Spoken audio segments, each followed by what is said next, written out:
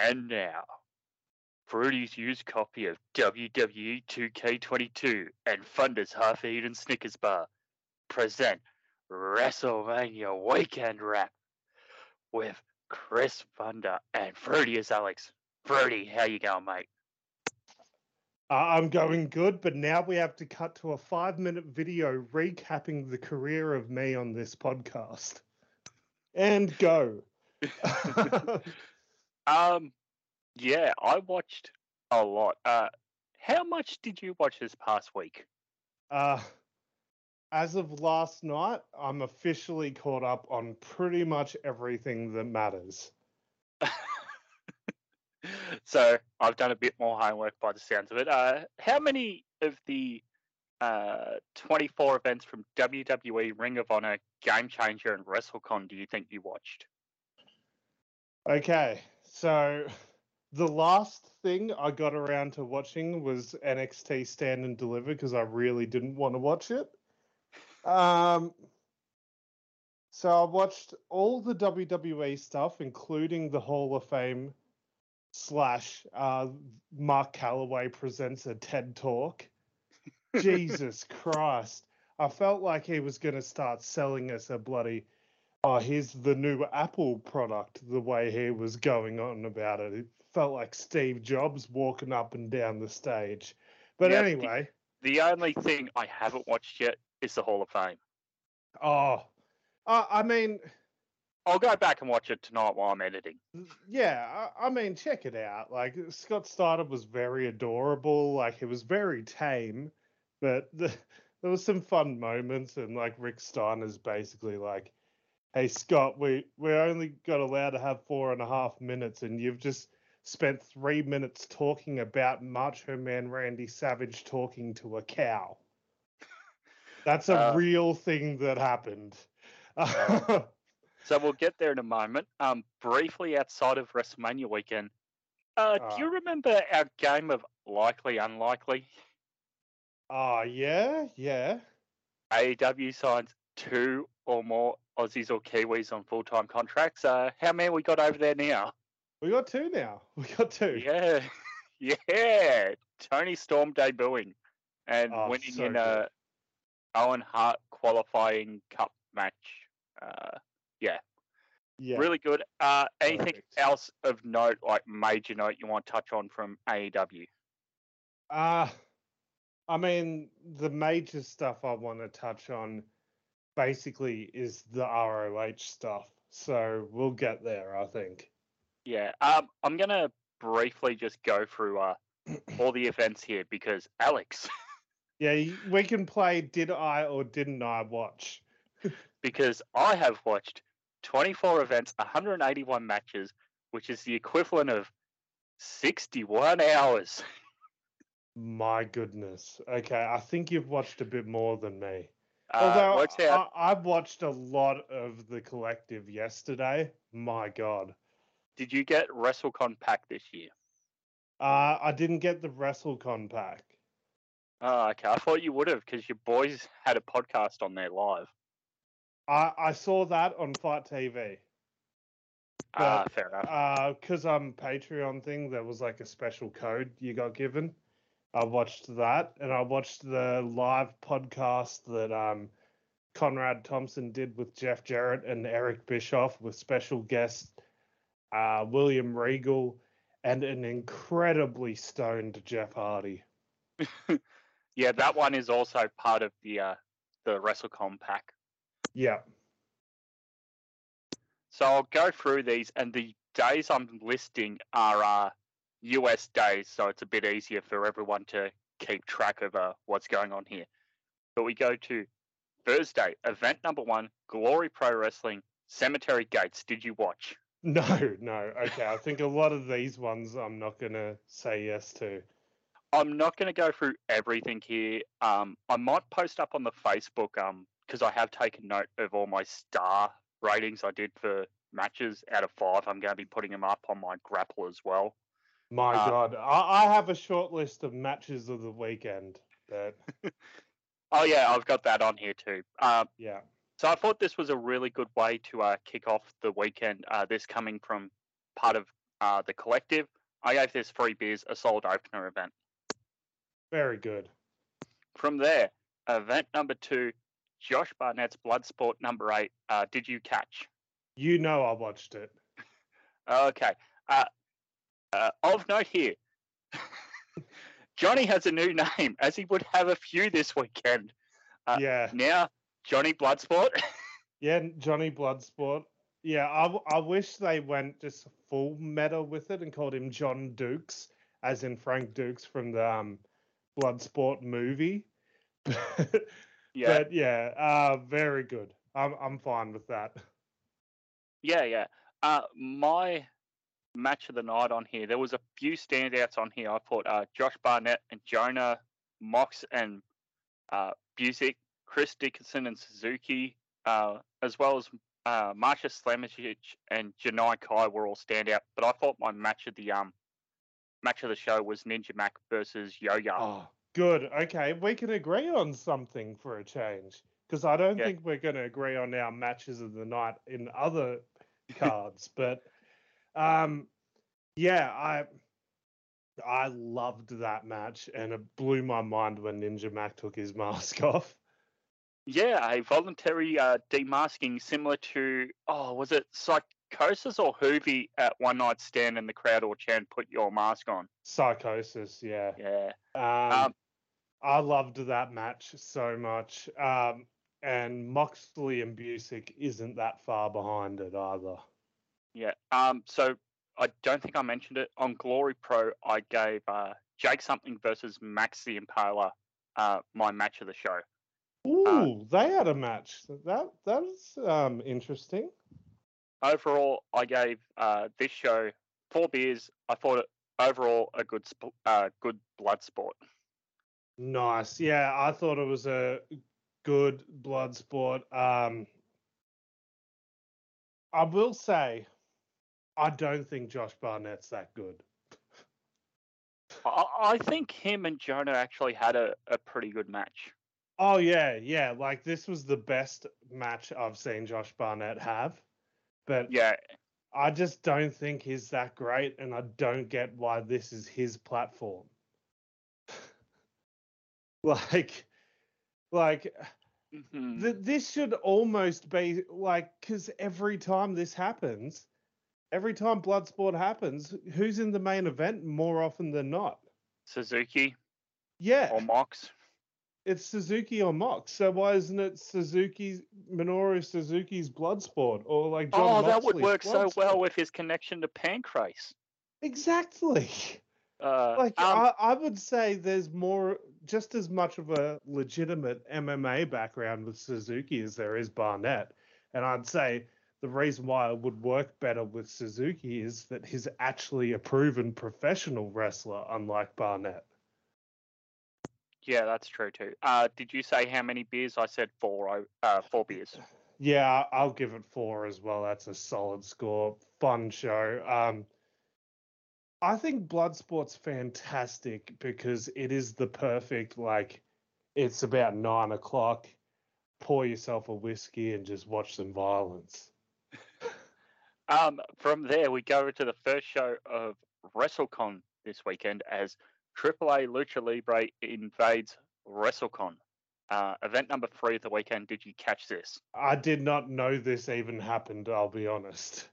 I was away all weekend. I should probably give that bit of context to the humans. I just realized I only said this on off air, not on air. So I was away with the missus for the weekend. So getting to squeeze in everything, I had to, run into a corner at a party to watch some bits of WrestleMania, and I had to catch up on mainly everything else after the fact. Yeah, that's fair enough too. So for me, my match of the show was the NWA World Tag Team Championship match. Bestia and Mecha Wolf, the champions, defeating Aerostar and Drago. Yeah. I'm butchering that. Also of note here, the opener, Christy James and Ryan Kidd versus the Natural Classics. What? Stevie and Tom Philippe. What? They were there? Yeah. Under the AAA umbrella? Yep. That's interesting. I didn't even hear about this. Yeah. Really good opener. If you can find, sometimes I, Fight does offer matches like the first 10 minutes of a show for free. So if this yeah, one is for free in either English or Spanish, because I watch this on the Spanish feed, go and check it out. I will for sure. Yeah. Overall, 2 beers. I did find the English feed a number of days later, but by then I wasn't going back to watch the whole show in English. So I did watch this in Spanish. 2 beers. I found the language barrier to a hard 2 hour watch, but overall, in ring, really good. Awesome. Also, of note here, I'm not sure if you've heard any news of these two events. Major League Wrestling's Intimidation Games, which is a beIN Sports taping. I've seen little clips of like the former Dario Cueto from Lucha Underground like having a promo battle with Ricky Steamboat. That might be night 2 of MLW. Yeah, right. Okay. How about the other non-broadcast event, the Control Your Narrative, The Awakening in Dallas? Yeah, I haven't heard much about what happened at that show. I've seen clips of their first show, and it. Have you seen bloody Braun Strowman's hairdo? No?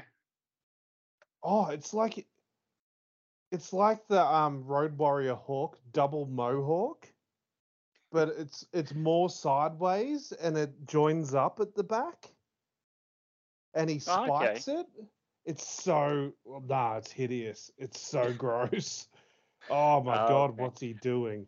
Um, Anyway, any clips of that circulating of fans who paid to go and yell at Aries, either online or in person, or however this was being conducted? no, but there was like one clip from their very first show of like just one guy walking into a room. It And sounds like the worst 7 minutes in heaven. yeah, it's like 3 minutes in heaven with Austin Aries. Yeah. Yeah. No, thank you. No. Okay, from there, we go to the fourth broadcast event of the weekend. It is Joey Janela's Spring Break Part 1, because, hey, if it's good enough for WrestleMania to be split over 2 nights, it's good enough for Joey Janela. Yeah. This was a interesting show to talk about. Yeah, I felt this one was the weaker of the 2 spring breaks. My match of the night was the singles match of Blake Christian defeating AR Fox. Also, Mickey James and Ali Catch had a really good match here. Anything of note that you wanted to mention? Well, I really enjoyed the opening triple threat tag match, as much of a plunder fest as it was. With well, it was Nick Gage, the Briscoes, and Second Gear Second Crew, Gear Crew. Yeah, Mace Warner, and Matthew Justice. yeah, I enjoyed that. What else happened? I need to pull up the cards. Hang on. So this one also featured John Moxley defending the GCW World Title against AJ Gray. Ah, yes. That was my match of the night. And Joe Janela versus Sean X-Pac Waltman. Yeah. This was a much better showing for X-Pac than the tag match with Cardona and Myers. Yeah, I really enjoyed the Janela X-Pac match as well. I loved Janela's attire. The Razor Ramon inspired attire. Oh, hell yes. Yeah. Yeah, except Taking on one of Razor's friends. yeah, like it's the 1-2-3 kid against Razor Ramon again. like yeah, it's great. And Joey Janela noticeably over-tanned for this match. Like Yeah. he was like hot dog skin for this match. Which really helped like the whole Razor Ramon cosplay. But yeah, I thought this was a fairly solid night. My main issue is I don't think Ali Catch is great. Ooh. That's okay. that's a hot take. I just I don't get it. That's all I'm saying. Yeah, Is I don't get what the appeal is. Like she wrestles fine. Her promos are kind of meh to me. I don't get what the gimmick is, and they just bring in people to beat her for every single one of their big shows. yeah, I guess also true. For Yeah, me, like go on. they've brought in Thunder Rosa, they've brought in Ruby Soho, they've brought in Mickey James now, and every single time they build it up as like, oh, I'm getting a chance to prove myself against the best and to show that I can represent GCW, and every single time she loses. So what does that say about Alley Catch? Yeah, I'm not too sure there either. For me, I felt the two main events were sort of a bit of a letdown. The Mox match, I'm not sure if he was just sort of taking it easy considering he had competed in Bloodsport earlier in the day, or Yeah, uh, what was it. Just to me, it just didn't feel like something clicked. And the Ultraviolet match, it was what it was to close out the show. I fought 2 beers. it's not your thing. Yeah. Yeah. Yeah, this is definitely like the weaker of the two nights for me. Yeah. How many beers for you, man? I'll give it I'll give it 2.5 because I didn't hate the Moxley AJ Gray match. Seeing X Pac wrestle is still nostalgia for me, but everything else I didn't hate the tag title match, but everything else was kind of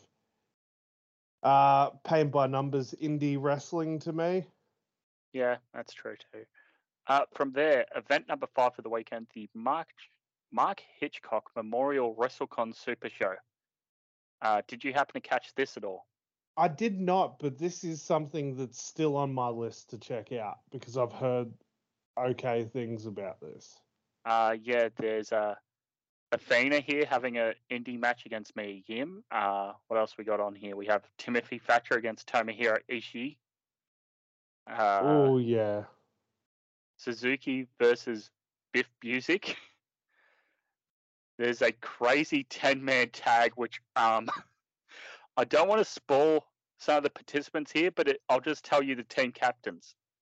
It is Team PCO versus Team Onita.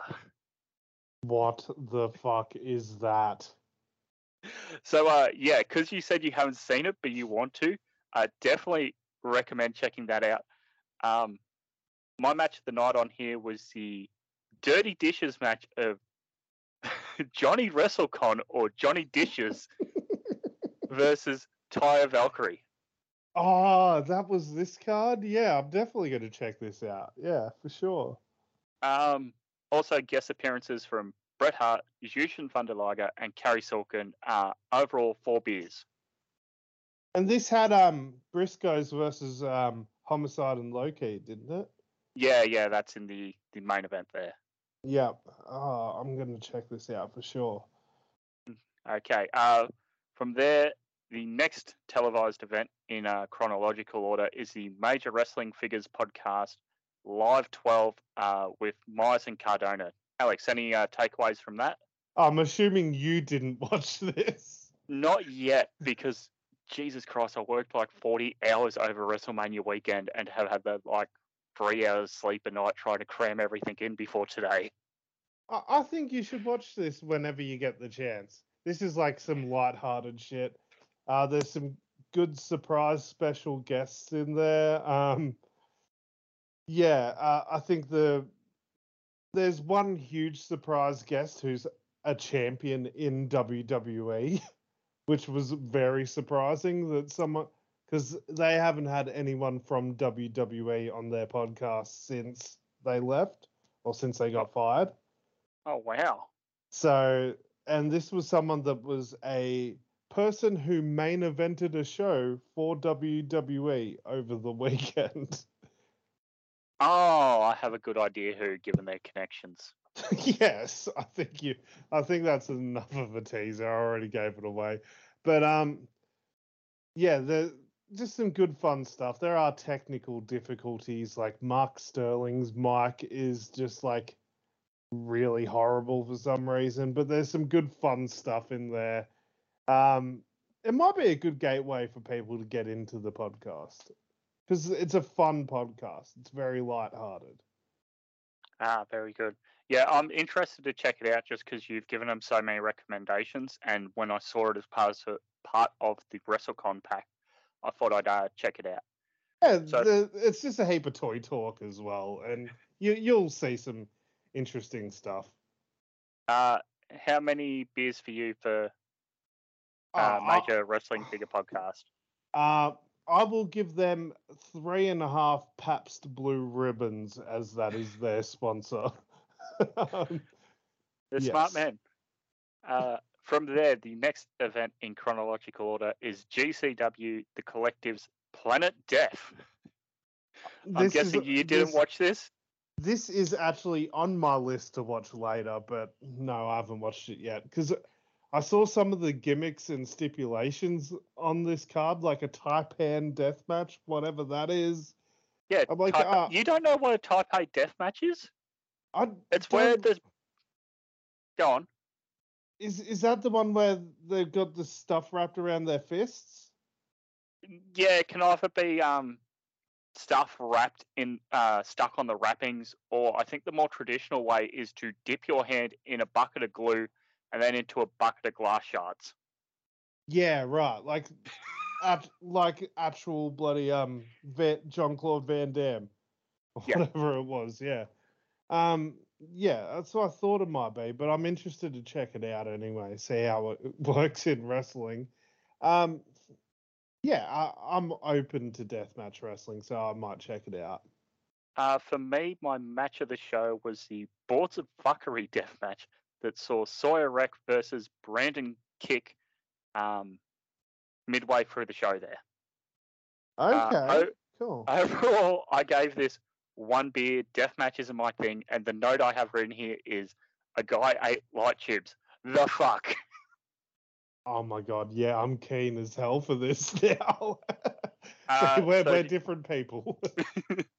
So just to recap, day one for me, my indie show of the day was the Mark Hitchcock Memorial WrestleCon Super Show, 4 beers. Indie match of the day, I said Josh Barnett's Bloodsport for the Ninja Mac versus Yo-Yo match, 3.25 stars.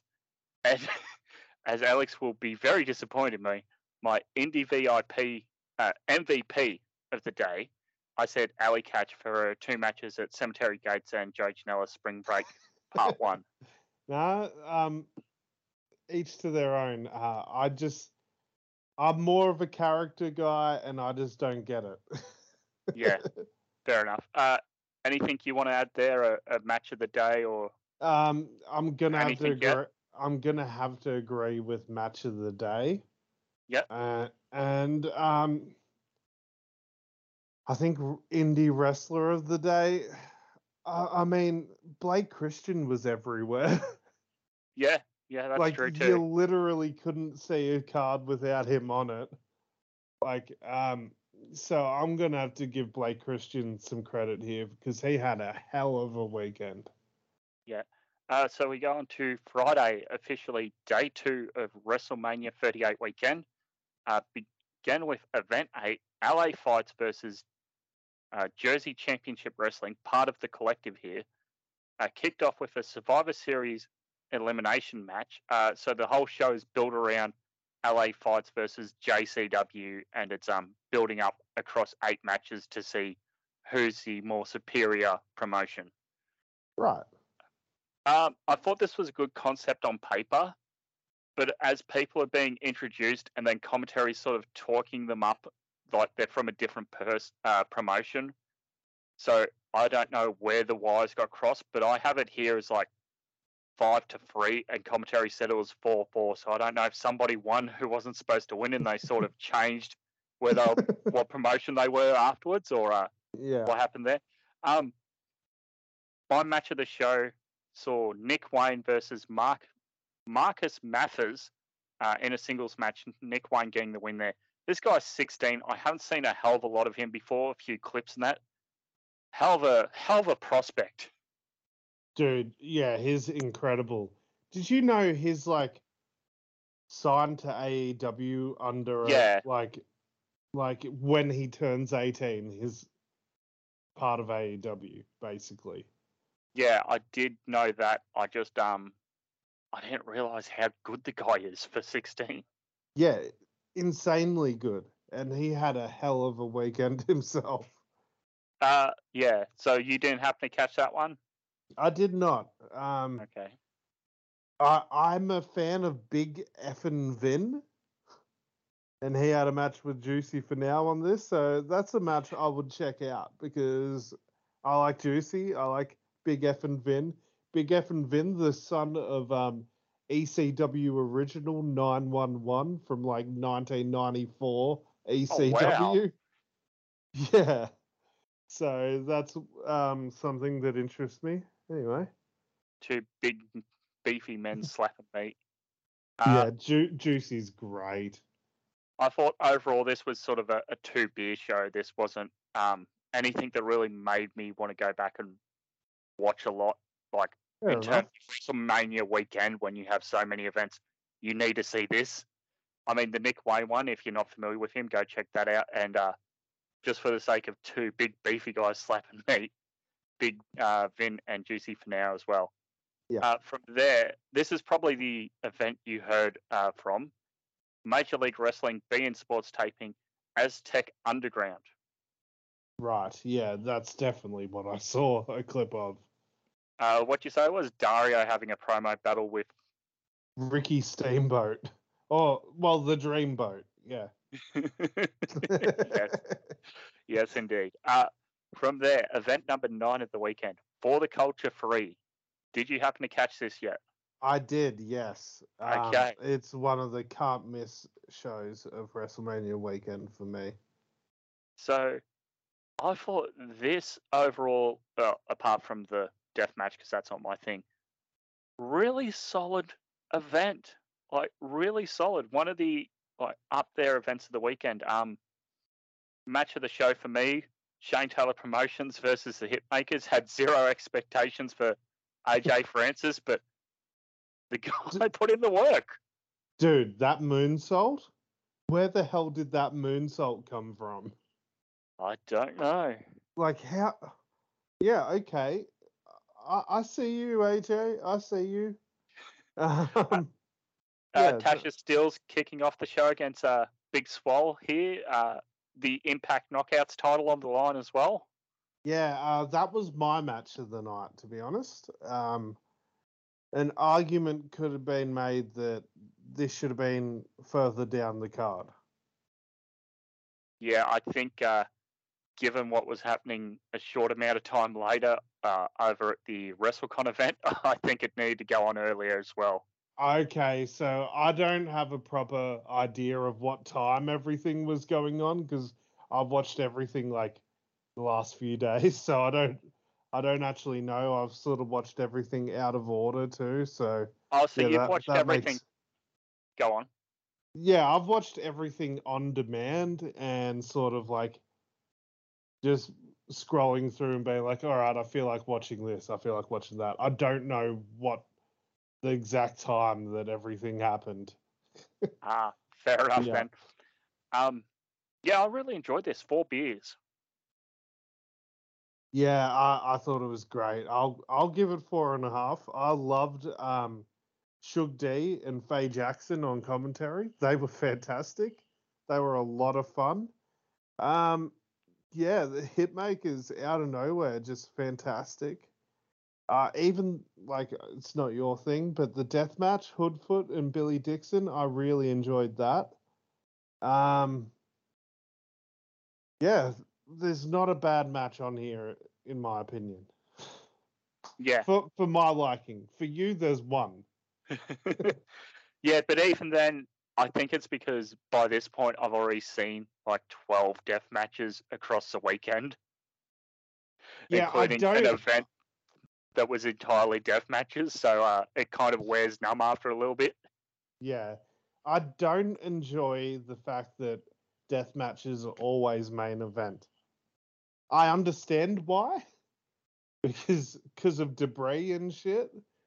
But I don't know. I would have loved to have seen like one of these other matches get to main event or like spring break. Like I didn't feel like that needed to be main evented by a death match. Yeah, that's true too. Yeah. From there, event number 10, New Japan Pro Wrestling of America Strong Lone Star Shootout. Oh man, I forgot about that one. Okay, so on here we see Jay White representing New Zealand, always Yeah. trying to talk up the Kiwis and the Aussies when I know some on here. He versed Mike Bailey. Yeah. We also saw Ishii versus Chris Dickinson. Oh, I'll watch that. We also saw, where is it? Ren Narita versus Rocky Romero. Ren surprisingly getting the win over Rocky. Nice. So this is part of the WrestleCon pack-on fight. I don't know if it's on New Japan World yet. But speaking of New Japan World, advertised matches included Jonah versus Blake Christian, Bullet Club, Chris Bay and Hikulelu versus Stray Dog Army, Barrett Brown and Bateman, as well as Alex Coughlin, Fred Rosser, and the DKC taking on Team Filthy, JR Kratos, Royce Isaac, and Tom Lawler, all dark main event matches taped for Strong TV. Ugh. My match, yuck. my televised match, I should say, of the event was Minoru Suzuki taking on Killer Cross. Right, I saw a clip of Suzuki in the pile driver calling Killer Cross a fucking young boy. Yes. I loved it. I loved it so much. And he's just squatting with him in the pile driver position, just like, you fucking young boy, you fucking young boy. It's just great. So this for me was free beers. And the most frustrating thing was like Kevin Kelly's on commentary with Matthew Rewalt. Yeah. Former Aiden English. And he's talking up the strong openweight title and going, why is he talking about this in a tag match with Juice and Finley? And I've rewind it. Like, this is one of the rare instances I've rewound anything over the weekend. And he's advocating for strong openweight tag titles. Fuck off. Yeah, fuck off. I love you, Kevin Kelly. I love your commentary work. But when your strong openweight champion can't appear live on an pay-per-view on the biggest wrestling weekend of the year, and you're advocating for more titles, fuck off. Fuck this company. Yeah, why wouldn't they defend the strong openweight title on this show? Because they're idiots. Yeah, they just don't give a shit about it. There was a Mox appearance as well on this show. I think he was saying he's coming after Ospreay. Hang on. Something. I'm the boogeyman of New Japan Pro Wrestling. Because he always says that every time he's on New Japan. He's always like, I'm the boogeyman of New Japan. Kind of, yeah. Yeah. I'm the Moxley man, and I'm coming to get ya. Oh, jeez. Comes out with a mouthful of maple syrup. Hang on, I'm going to send you a photo on Facebook. It's a photo from Carmella and Corey Graves' wedding today. Legit? And it's John Moxley's outfit at the wedding. As Alex loads this up. So, yeah, for me, this featured really good in-ring. The Jay White, Mike Bailey match, the Suzuki, Killer Cross, Ishii, Dickinson, Ren, easy for me to say, Ren Narita put on a really good young line showing. Yeah, so here we go. Here's this photo. Oh, my fucking God. What in the world? A leather jacket, a Cincinnati Bengals t-shirt, a pair of jeans, combat boots, and the kicker, a fanny pack.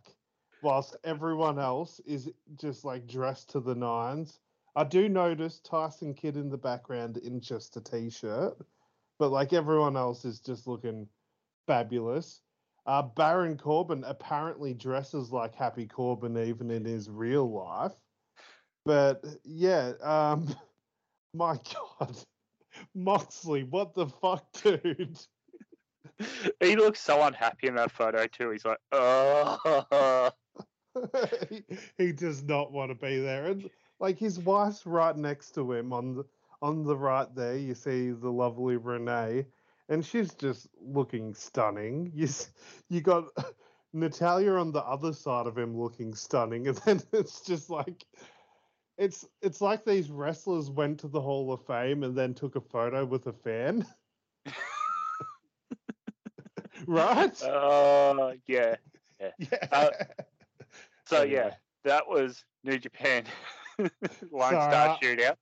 I had to get that out of my system because I think it's the funniest thing. Oh man. Now, did you watch what is it called? Fuso Super Show Live? The talking one you said with Bischoff and Regal and that? Yes, I did.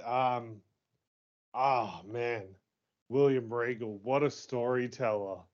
They also had Road Dogg come out and check the mics at the start because he's Jeff Jarrett's roadie. And then like Road Dogg just talked about like doing drugs back in the day with everyone. Just like, yeah, lots of fun, good stories. Yeah, really good stuff. The most notable thing was Jeff Hardy was, I'm not going to say he's on anything but a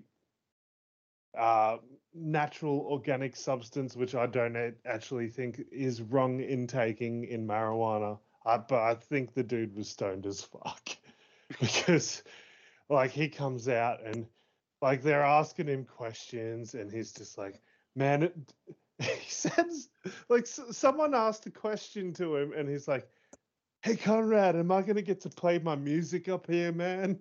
And then he's just like, oh, I really love playing music. And then he's like, oh, I just love everyone here. Can I hug everyone here? Oh no. Oh boy. Yeah, like I hope it's weed because otherwise I'd be really concerned. I mean, the guy did call himself Itchweed for a while. I mean, yeah, get the whippersnipper out, my dude. Oh man. How many beers for the interview show there? I'll give it 3. I thought it was good. It's worth checking out because of William Regal's stories. Like he is the perfect storyteller. And every time he's done an interview since his release, he just out of nowhere brings up the fact that, and he always says this word for word, I'm an old school raver from back in the day. I'd eat a few disco biscuits. Disco biscuits. So British. Like, yeah, basically just saying, hey guys, I used to take a lot of ecstasy and dance to techno music. Like, okay, Willie, you do you. But yeah, his stories are just fantastic. And Jeff Jarrett told a fantastic story about walking in on Judy Bagwell shaving Buff Bagwell's back. What? Yeah. What? Like just walking into a hotel room and seeing that. Like, how would you feel? I'd probably close the door and leave. And Eric Bischoff told a story about 1997 Macho Man and blowing everyone in the building's mind by saying, yes, he was wearing a wig. Oh. It was a wig the whole time. I mean, at least they admit it. Yeah, Look and it's at like, you, brother. Yeah. But like it wasn't, but his wig had a massive bald spot. If you're going to spend money to get a wig, like get something that doesn't have a bald spot. But yeah, he told a funny story about walking into Macho Man's hotel room and seeing him completely naked, like bald head and all. Oh, jeez. Yeah. Oh, man. From there, event number 12 of the weekend, Ring of Honor Wrestling Supercard of Honor 2022. Did you happen to catch? I did. There was no way I was going to miss this because this, heading into the weekend, was probably the thing I was most excited about, to be honest. Yeah. We can. Just out of curiosity more than anything. Yeah, I agree with that. We'll get there in a moment. Did you happen to catch any of the 0 hour? I did not. No. Time is at a premium these days. Oh, yeah. It is a premium live event. Premium Oh life my event. God. Okay. So you would have missed Tully Blanchard introducing his new faction, Tully Blanchard Enterprises, where Yeah, he had I'm down for it. I'm the down. Gates of Agony, Khan, and Toa Liane. Yeah, I've seen bits of them before. They are impressive looking humans, that's for sure. Also on the 0 hour was Dalton Castle. This going back Oh, to yeah, go on. I just didn't know Dalton Castle was still in Ring of Honor. That's good. that's what I was about to say. This was Ring of Honor Dalton 2017. This is like the guy's gone back 5 years. He's the Back to the Peacock party. again. He's back to Party Peacock. He's back to having a group of boys with him who do the whole ring steps thing and sit down in the ring as a chair and everything. Oh, thank God. If this guy can stay healthy, I mean, it's fine. It's good, but I feel like he changed and he got to world title level and he got injured and then he got back and he got injured again and then the company closed on him. Yeah. Well, yeah. I hope we get to see the return of his alter ego, smooth sailing Ashley Remington, but that's neither here nor there. His Shikara character, where he was a sailor. Oh boy. Yeah. I like Dalton Castle a lot. I think he's great. Should I just run through the results because this is one of the sort of the 4 biggest shows of the weekend? You do you, my man. Okay, so we can touch on these in just a moment. We have for the main event show itself, singles match Swerve defeats Alex Zane. Brian Cage with Tully Blanchard being the mystery opponent for Ninja Mac and defeats Ninja Mac quite quickly. Jay Lethal defeats Lee Moriarty via nefarious means. For the interim World Women's Championship, Mercedes Martinez defeats Willow Nightingale, Willow losing at final battle in her championship match there. I thought it was going on Willow. For the World Tag Team Championship, the Briscoes, Jay and Mark, are defeated by FTR, Cash, and Dax. For the World Television title, Rhett Titus, your TV champion, loses to Minoru Suzuki. For your pure title, Josh the Good Woods loses to Wheeler Yuta. So we have gone bang, bang, bang, 3 new champions back to back and crowned an interim champion. Coming into the main event here for the World Championship unification match, the linear champion Bandito, who has Charo Guerrero Jr. in his corner, taking on interim champion Jonathan Gresham. And Jonathan gets the win here. I think this was the most televised result in sort of pay-per-view history on the weekend. Anything sort of note there? Well, it was nice of Jeff Hardy to get a shot at the interim women's title against Mercedes Martinez. What did I say? Willow. Oh, yes, Willow. No more Jeff Hardy alter ego references, I swear. Yeah. My God, I felt bad for Ninja Mac because he became one of my favorites over the weekend. And he got destroyed by Cage, but this is the way to present Brian Cage. Although I will say, like, Brian Cage in Ring of Honor has serious like Test or Big Show in WWE's version of ECW vibes. Like, hey, you couldn't cut it here, so we'll put you there. That's what it feels like to me. But all the best to him. Like with Tully as his manager, I think that's perfect. So, on Wednesday's Dynamite, I know we touched on the Tony time. It's time. It's time. It's Tony time. But I thought they're going to plug the shit out of Ring of Honor, Supercard of Honor. And we got maybe one or two mentions via commentary, no graphics packages, no real hard plug for it. I thought, Nothing. oh, okay. Because there was reports that the deal wasn't finalised with Tony Khan, like it was still going through some sort of procedural of sale sort of thing. So it was in between being sold and being brought. It wasn't fully transferred over yet. And I thought, okay, maybe that's why. We get to this show, and there is a lot of AEW plugging, including who's the commentator? Ian Riccaboni? Ian Riccaboni, thank you. Yeah. Great commentator, by the way, all weekend. But yes, so good.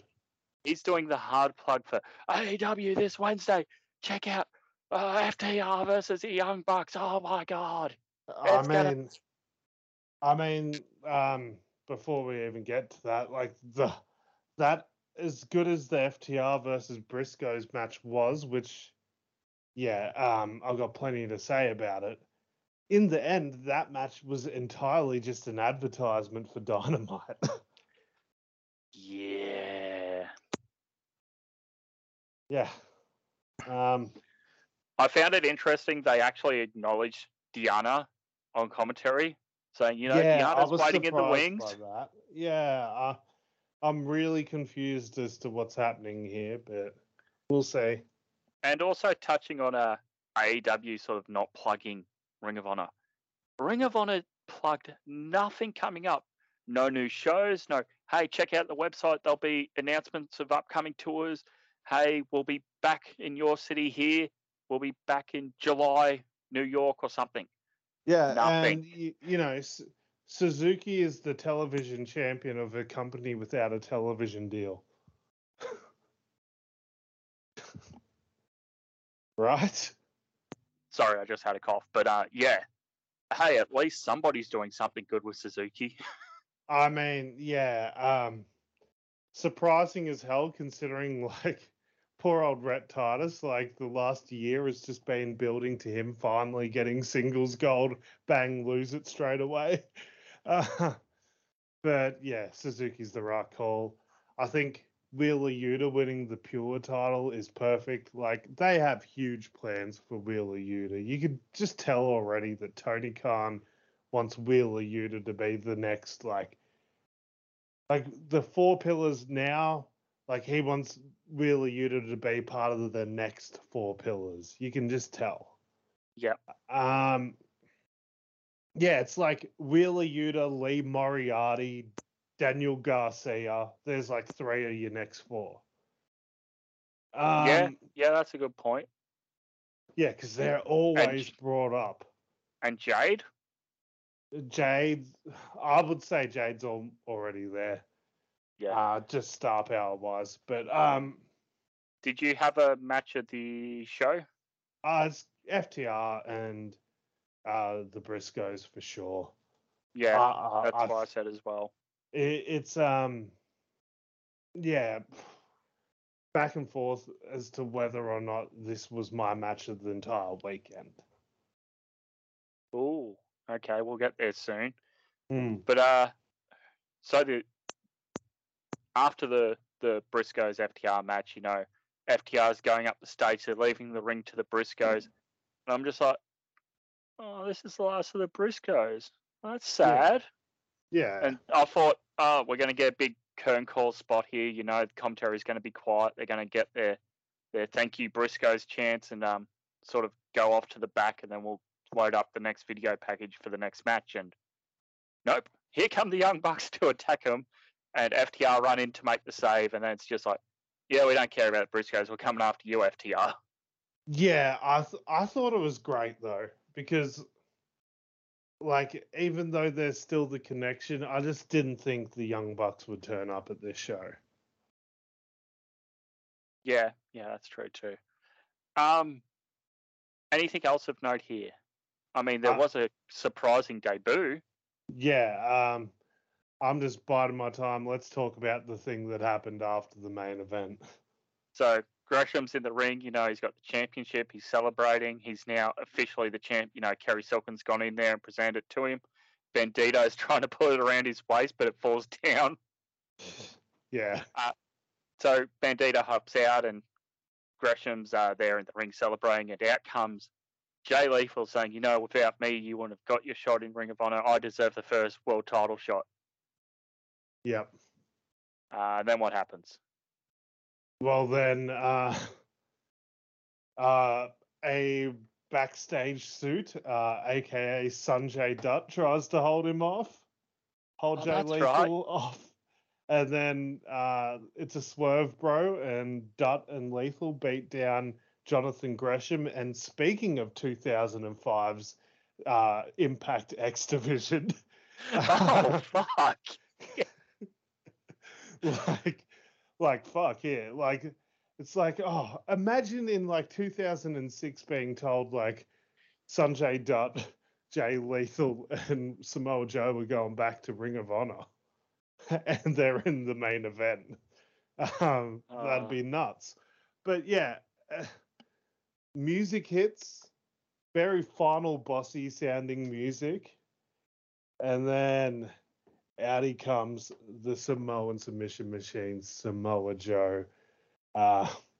Everyone's favorite wrestler, right? Like, we all love Samoa Joe. Yeah, I gotta see Joe wrestle live.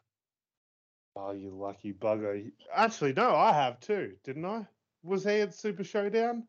Yeah, they did AJ versus Joe. Oh, that's right, they did too. Yeah, speaking of 2005 X Division. For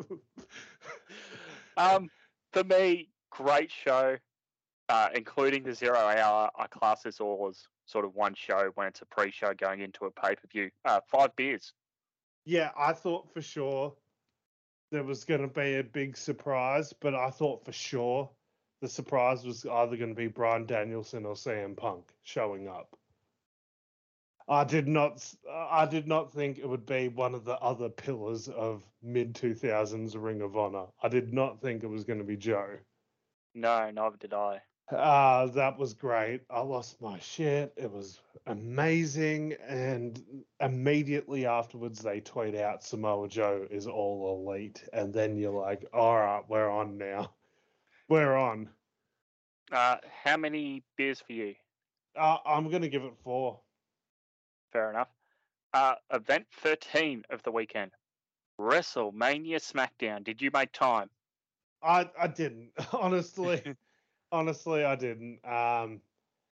It was just like, I've got enough time here. This was during the weekend. I can either watch the Hall of Fame or I can watch SmackDown. I chose the Hall of Fame. You, sir, made the right choice, as we saw the Andre the Giant Memorial Battle Royale, where your new... Have you seen the clip? I think you mean Andrew the Giant Memorial Battle Royal. Who said that? No. Oh, God. So it was on the WrestleMania pre-show.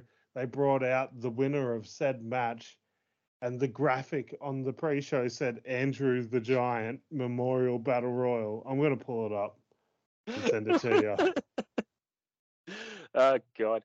So your winner is Madcap Moss, defeating a Who's That of the WWE men's division, including 2 current champions. Yeah. Those champions being... The picture is sent. You'll just have to zoom in on the graphic. As I bring up this picture, and then I'll continue to mention the Who's That of this match. Yes. Not a who's who, a Who's That. Yep. Oh, God. Like, I know they were doing a heap of shoulder programming, pre-shows. They did special editions of the bump and whatnot. I didn't watch any of that. Oh, my God, it actually says Andrew. Oh, my God. So, yes, Dolph Ziggler, the current NXT champion, was in here. At least he got eliminated when somebody wheelbarrowed him and Rude over the top rope. And also, Finn Balor, your current US champ, was in here. Was the IC champ had a match later that night, didn't he? Yeah, he was in the next match, Ricochet defeating both Angel and Humberto. A non-title tag team match of Naomi and Sasha Banks defeating Carmella and Queen Zelina. A singles match of Jimmy Uso versus Rick Boogs to a no contest, which leads to a six-man tag of Austin Theory and the Usos defeating Finn, Rick Boogs, and Shinsuke Nakamura. So I have it noted down here that Finn Balor ran in and attacked Austin Theory ringside, throwing him into the ring to cause the no contest DQ. Ugh. That led to the main event six-man tag. So I just got in my notes here. Waste of my fucking time. NXT and US champion the Battle Royal. Can Ziggler fuck off doing the HBK spot in every Battle Royale? Oh, yeah. Commentary said the IC title is so prestigious. And I said, well, if it's so prestigious, why is it not allowed to be on WrestleMania?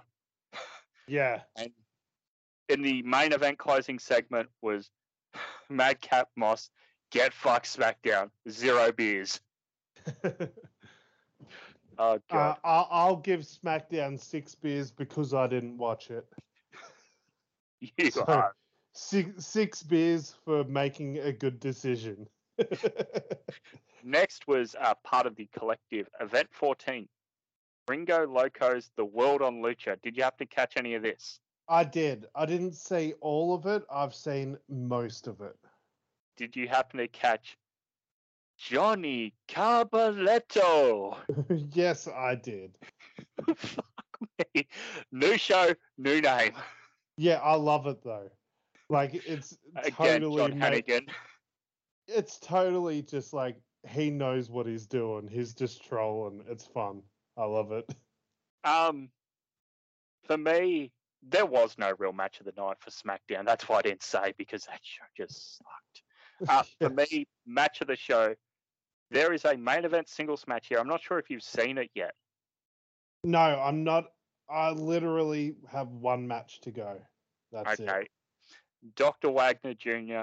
versus Psycho Clown. I thought really good main event for anyone who knows Lucha Libre and who's heard these names before.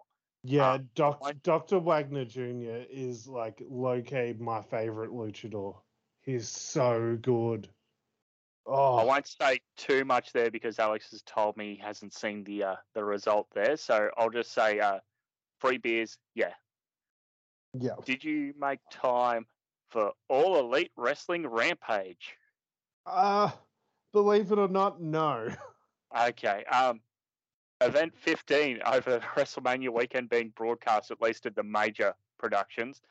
I gave my match of the night to the tag team, the Young Bucks versus Top Flight. I heard good things. Yeah. Also in action was Buddy Murphy, part of the House of Black, versus Fuego del Sol and Dark Order's Evil Uno and Stu Grayson. And Jamie Hayter advanced in the Women's Owen Hart Foundation tournament, defeating Sky Blue. Overall, I said 4 beers. Surprisingly, Rampage did not phone it in this week against WrestleMania weekend competition. Yeah. We all know I love me some AEW, but AEW has been like buried deep in the back of my mind for the past week. Like I just couldn't give a shit about them at the minute, just because there's so much else going on. We're just running through everything at the moment, and we're about halfway through, and we're about an hour in this podcast. Yeah. We've done bugger all pre-ramble today. We're just straight into it, which brings me to Event 16, Impact Wrestling presents Multiverse of Matches. Did you happen to catch this? I did, yes. Ooh, okay. So on here, we have a couple of Aussies in action. We saw the Impact Knockouts Tag Team Championships being defended, where the Influence, Madison Rain, and Tenille Dashwood, the champs, defeated Giselle Shaw and Lady Frost, as well as Savannah Ammons and Tasha Stills, and the team of Decay, Havoc, and Rosemary. We also saw... Go on. No, I thought this was a fun-ish match. It's the best Knockouts tag title match I've seen in a while. Yeah. Well, everyone knows the inspiration is more character than in-ring, as much as I love those girls. Yeah. I mean, the inspiration have been like 1,000% entertaining, their Impact run, but you can never say that they're not Luthez and Carl Gotch in the ring, that's for sure. So we also saw Jonah teaming with Josh Alexander to defeat the team of Moose and PCO. Yes. 1,000 times, yes. Run it back. Run it back, he says. I think we'll be getting singles matches of those maybe at the next show. Mm-hmm. And also in the co-main event saw Chris Sabin versus Jay White. Now, commentary made an interesting point here about Sabin's tag team partner who was in action earlier. They said, Shelley is, quote, the Iggy Pop of pro wrestling. Alex, you're a bit of a rocker. What does that mean? My God, there's a million ways to go with that. Question without notice. I mean, yeah, it could just mean that he's a fucking free spirit. Would be the nicest way to say anything. Which, from all I've seen with Alex Shelley, that's not surprising. Now, did you notice on this show a couple of times we got quite loud Impact Wrestling chants? Remember 5 years ago when an indie show at WrestleMania was headlined by "Fuck That Ouch" chants? Oh my God, yeah, what was that show? That was Ring of Honor Bucks of Youth versus Broken Hardys. Yeah, because the they legal weren't allowed troubles. to be, broken. Yeah. Really good show. A lot of good standout matches on here. X Division always delivers. For me, my match of the night, or match of the show, I should say, was Tomohiro Ishii versus Eddie Edwards. Yeah, like 1,000% yes. Again, run it back. I thought it was a bit of a stretch trying to say it was a pro wrestling Noah versus New Japan match. I mean, I saw that and I went, is it really with Eddie Edwards being in Honor No More right now? Is it? Yeah, I mean, sure, you do you, but like that's a massive stretch. That's like, oh yeah, John Moxley versus Bryan Danielson is CZW versus ROH. I mean, sure. Yeah, 4 beers for me. Anything you want to touch on there? I thought main event was really good as well. Briscoes and Good Brothers. Yeah, I thought the main event was okay, which is the perfect summary of the Good Brothers, to be honest. They're all right. They're all right. Yeah, match of the show for me. It's a toss up between the Jonah and Josh Alexander versus Moose and PCO, and Tomohiro Ishii and Eddie Edwards. So, match of the night for me was the existence of Tomohiro Ishii and Jonah. Just those guys existing. I can't give either match the nod ahead of the other, so I'm just going to give it to a guy from each match.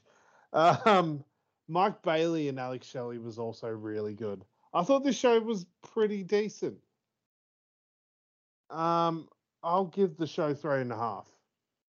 We go to the event number 17 of the weekend, sees the WWE Hall of Fame Class of 22, hosted by Corey Graves and Caleb Braxton, with the inductees Warrior Award Shad Gaspard, who is inducted by Dana Warrior, the Steiner brothers Rick and Scott, inducted by Bron Breakker, Queen Sharmell, inducted by Booker T, Vader, inducted by his son Jesse White, and The Undertaker, inducted by Vince McMahon.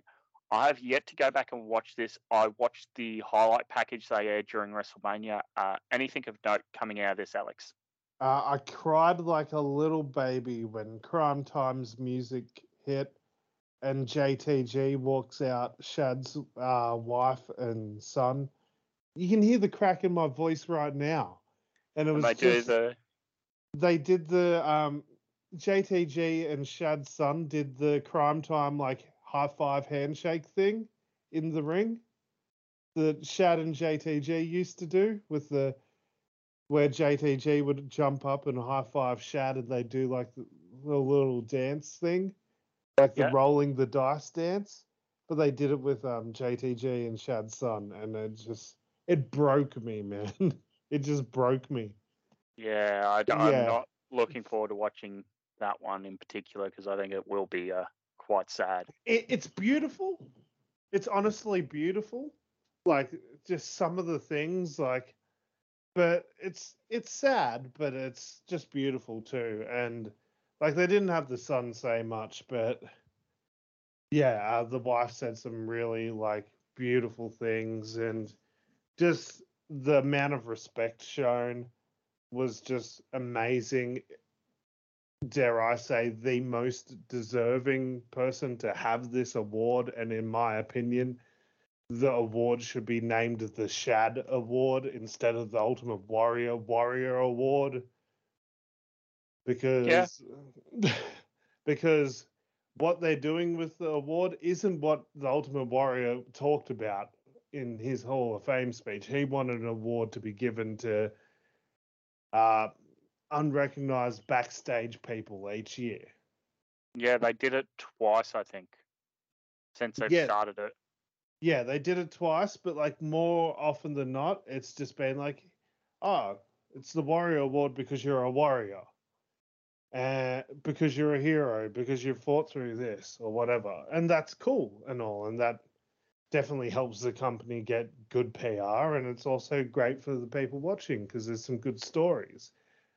But in my opinion, there is no bigger hero in the history of wrestling than Shad. And they reminded us during this speech that Shad once stopped an armed robbery. I forgot all about it. Yeah, I remembered that because they talked about around the time of his passing, but then I forgot about it again. Yeah, I forgot all about it, and it's just because like this dude is a legitimate hero, man, and it was just wonderful. Other highlights of the Hall of Fame ceremony. Yeah, just Scott Steiner just getting on a weird rant about talking to cows with Randy Savage. Just like, what the fuck? Just like, I was hoping Scott Steiner was gonna like say something really stupid and like go off his rails a little bit, but he just went real weird instead. But it's worth checking out. And just seeing like them cutting to Bron Breakker and being like, oh God, Uncle Scott, what are you doing? And yeah, the Vader thing was great. Sharmell? Sharmell was a fun speech. Fun speech. As much as I think there's other people that could go in before Sharmell. It was a very fun speech, and Booker T, great induction speech by him. The Undertaker thing is it's very divisive. People's opinions on the Undertaker's Hall of Fame speech. Ooh, just because it goes for a literal hour. Okay. So I was thinking, like looking at it, like I loaded it up and you can see the runtime when you load it up. It's like 2.5, 3 hours, and I've gone, nope, I'll come back to this if I have time. Yeah, it's an hour from the time that he comes out. That's not including Vince's induction. That's not including like the video package for The Undertaker. The hour is him talking and walking around in the ring, and they got like some of his old jackets hung up around the ring too, which was actually a nice touch. But it legitimately felt like a TED talk because he's got the microphone headset. Yep. So he's like just walking, pacing back and forth, side to side, using his hands to talk, and just like, yeah, it felt like a TED talk. He had this structure around his speech, the 3 lessons in life that he uses to this day to, or something like that, and like his 3 biggest lessons in life, and like he talk about one lesson and talk for about 15, 20 minutes, and then another lesson, then talk for 15, 20 minutes. I thought it was it's a good speech. It was like, if anyone's going to get an hour at the Hall of Fame, it should be The Undertaker. Like, honestly, but yeah, it's divisive. And I just didn't like how he ended his speech by saying, and now The Undertaker can rest in peace. And then blah, blah, blah. He's just like, walks around the ring, kisses his kids, By the way, the dude's got a newborn son. Oh. His kid's going to be, he's going to be like 70 when his kid's learning to drive. Like, you got to have to stop at some point, dude. Stop making kids. Because it's just not manageable at your age, surely. Like, Jesus You have a big Christ, family dude. and you get the older kids to look after the younger kids. My God, he's gonna be in his like mid-70s when the kid graduates college.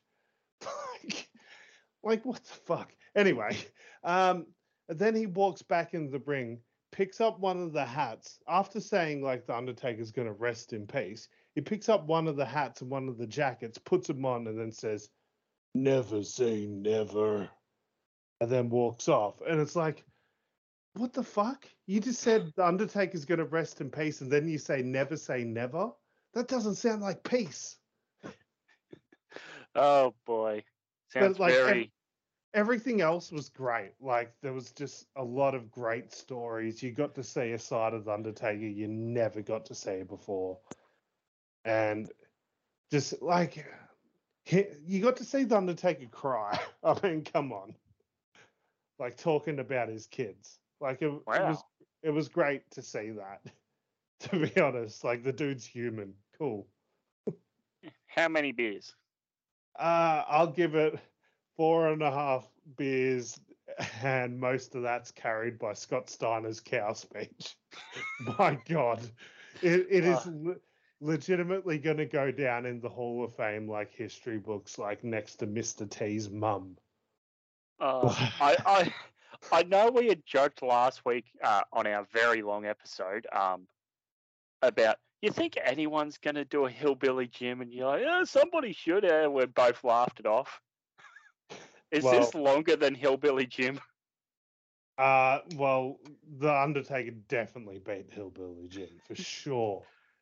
Like, and that's not including the fact that he does his full entrance because it's just the SmackDown stage, and it's the ring, just like one set of ropes is taken down. So he does his full entrance to get into the ring to do his speech, and then at the end of his speech, he does his full entrance to leave as well, and he does the fist up in the air with his back to the camera and all that sort of stuff. So there's 2 Undertaker entrances. Oh, jeez. Oh, man. Poor Hillbilly Jim. His record's been broken. It was nice watching the Hall of Fame to see certain people just like, because they had all the current wrestlers and a few legends like sitting on the stage. Oh, yeah. And Randy Orton's like on the end, like he's on the aisleway, so he's one of the, like if the Hall of Fame inductees walking down the aisle, like they just have to reach out and they can high five Randy Orton. So you pretty much got to see Randy Orton's reactions to everyone coming out because he's right in the view, and he's like just marking out hard for the Undertaker, and he's like marking out hard for the Steiner brothers, and I swear to God, I saw him bark for Rick Steiner. I swear to God, I saw Randy Orton do a little bark. Oh, man. Should we keep moving along? We've Yeah, still got a little let's. bit to talk about. My God, I just did my Undertaker moment. Did you hear anything coming out about Impact Provisional Wrestling Federation? No, I want to watch it though. I don't know if it's been taped for Impact Plus or if it was just a live event thing they did for fun after the Impact Multiverse of Madness. It like has the Good Brothers as was it Chet Ferguson and Chad Too Bad? Sex Ferguson, Chad Too Bad, yeah. Yeah, I heard they brought in some other like old school people as well. Yeah. I can't remember who, but yeah, I want to see it when hopefully it airs soon. Okay, I might look at a fight later because at the moment I am on the tablet with my notes. We go to event 18, Joey Janela's Spring Break Part 2. Anything? I mean, there are 2 matches on here I really want to talk about. I'm sure there's 3 on here you want to talk about. The opener, your boy. Yeah. Did you watch this yet? Yeah, I did. Of course I did. Okay. Where would fans remember Missy Hyatt from? Oh my God. Like late 80s, early 90s, WCW. She was at one point the manager for the Steiner brothers and the Nasty Boys. Missy Hyatt has also done porn, so fans might know her from that. Okay. Yeah, she's like one of the original like female valets in wrestling. Like she used to do all the territories in the early 80s. People, and she's also called herself like the most famous ring rat of all time. so whether you want to label someone that or not, she calls herself that. So Yeah. The co-main event here. I mean, if anyone's going to get away with this type of bullshit on Suzuki, it's going to be Effie. my God. Just to see Minoru Suzuki like pucker up to pretend to kiss Effie was just a sight to behold. And then they're like trading chops and like Effie chops Suzuki and Suzuki just raises his eyebrow and is like, "What? Is that all?" I thought that was a really good good fun match. Like Effie gets the kiss and Suzuki gets like the gotcha for the win. And like it takes Minoru a moment or two to realize what happened. And his music starts playing. He gets up and he sort of looks at the ref and then grabs the ref's shirt to sort of wipe his mouth off. Yeah. Okay. Clusterfuck Battle Royal. Do you have any idea how many participants were in this? Well, they said it was going to be 40. I don't know if it was or not. I counted 54. Oh my God. Yeah, that's right, because they did Ragnarok Rumble rules where stables and factions could enter as one entrant. Yeah. Of note on here, I see Shazza McKenzie. Yeah, awesome. I see Paro. Yeah, awesome. One of my faves.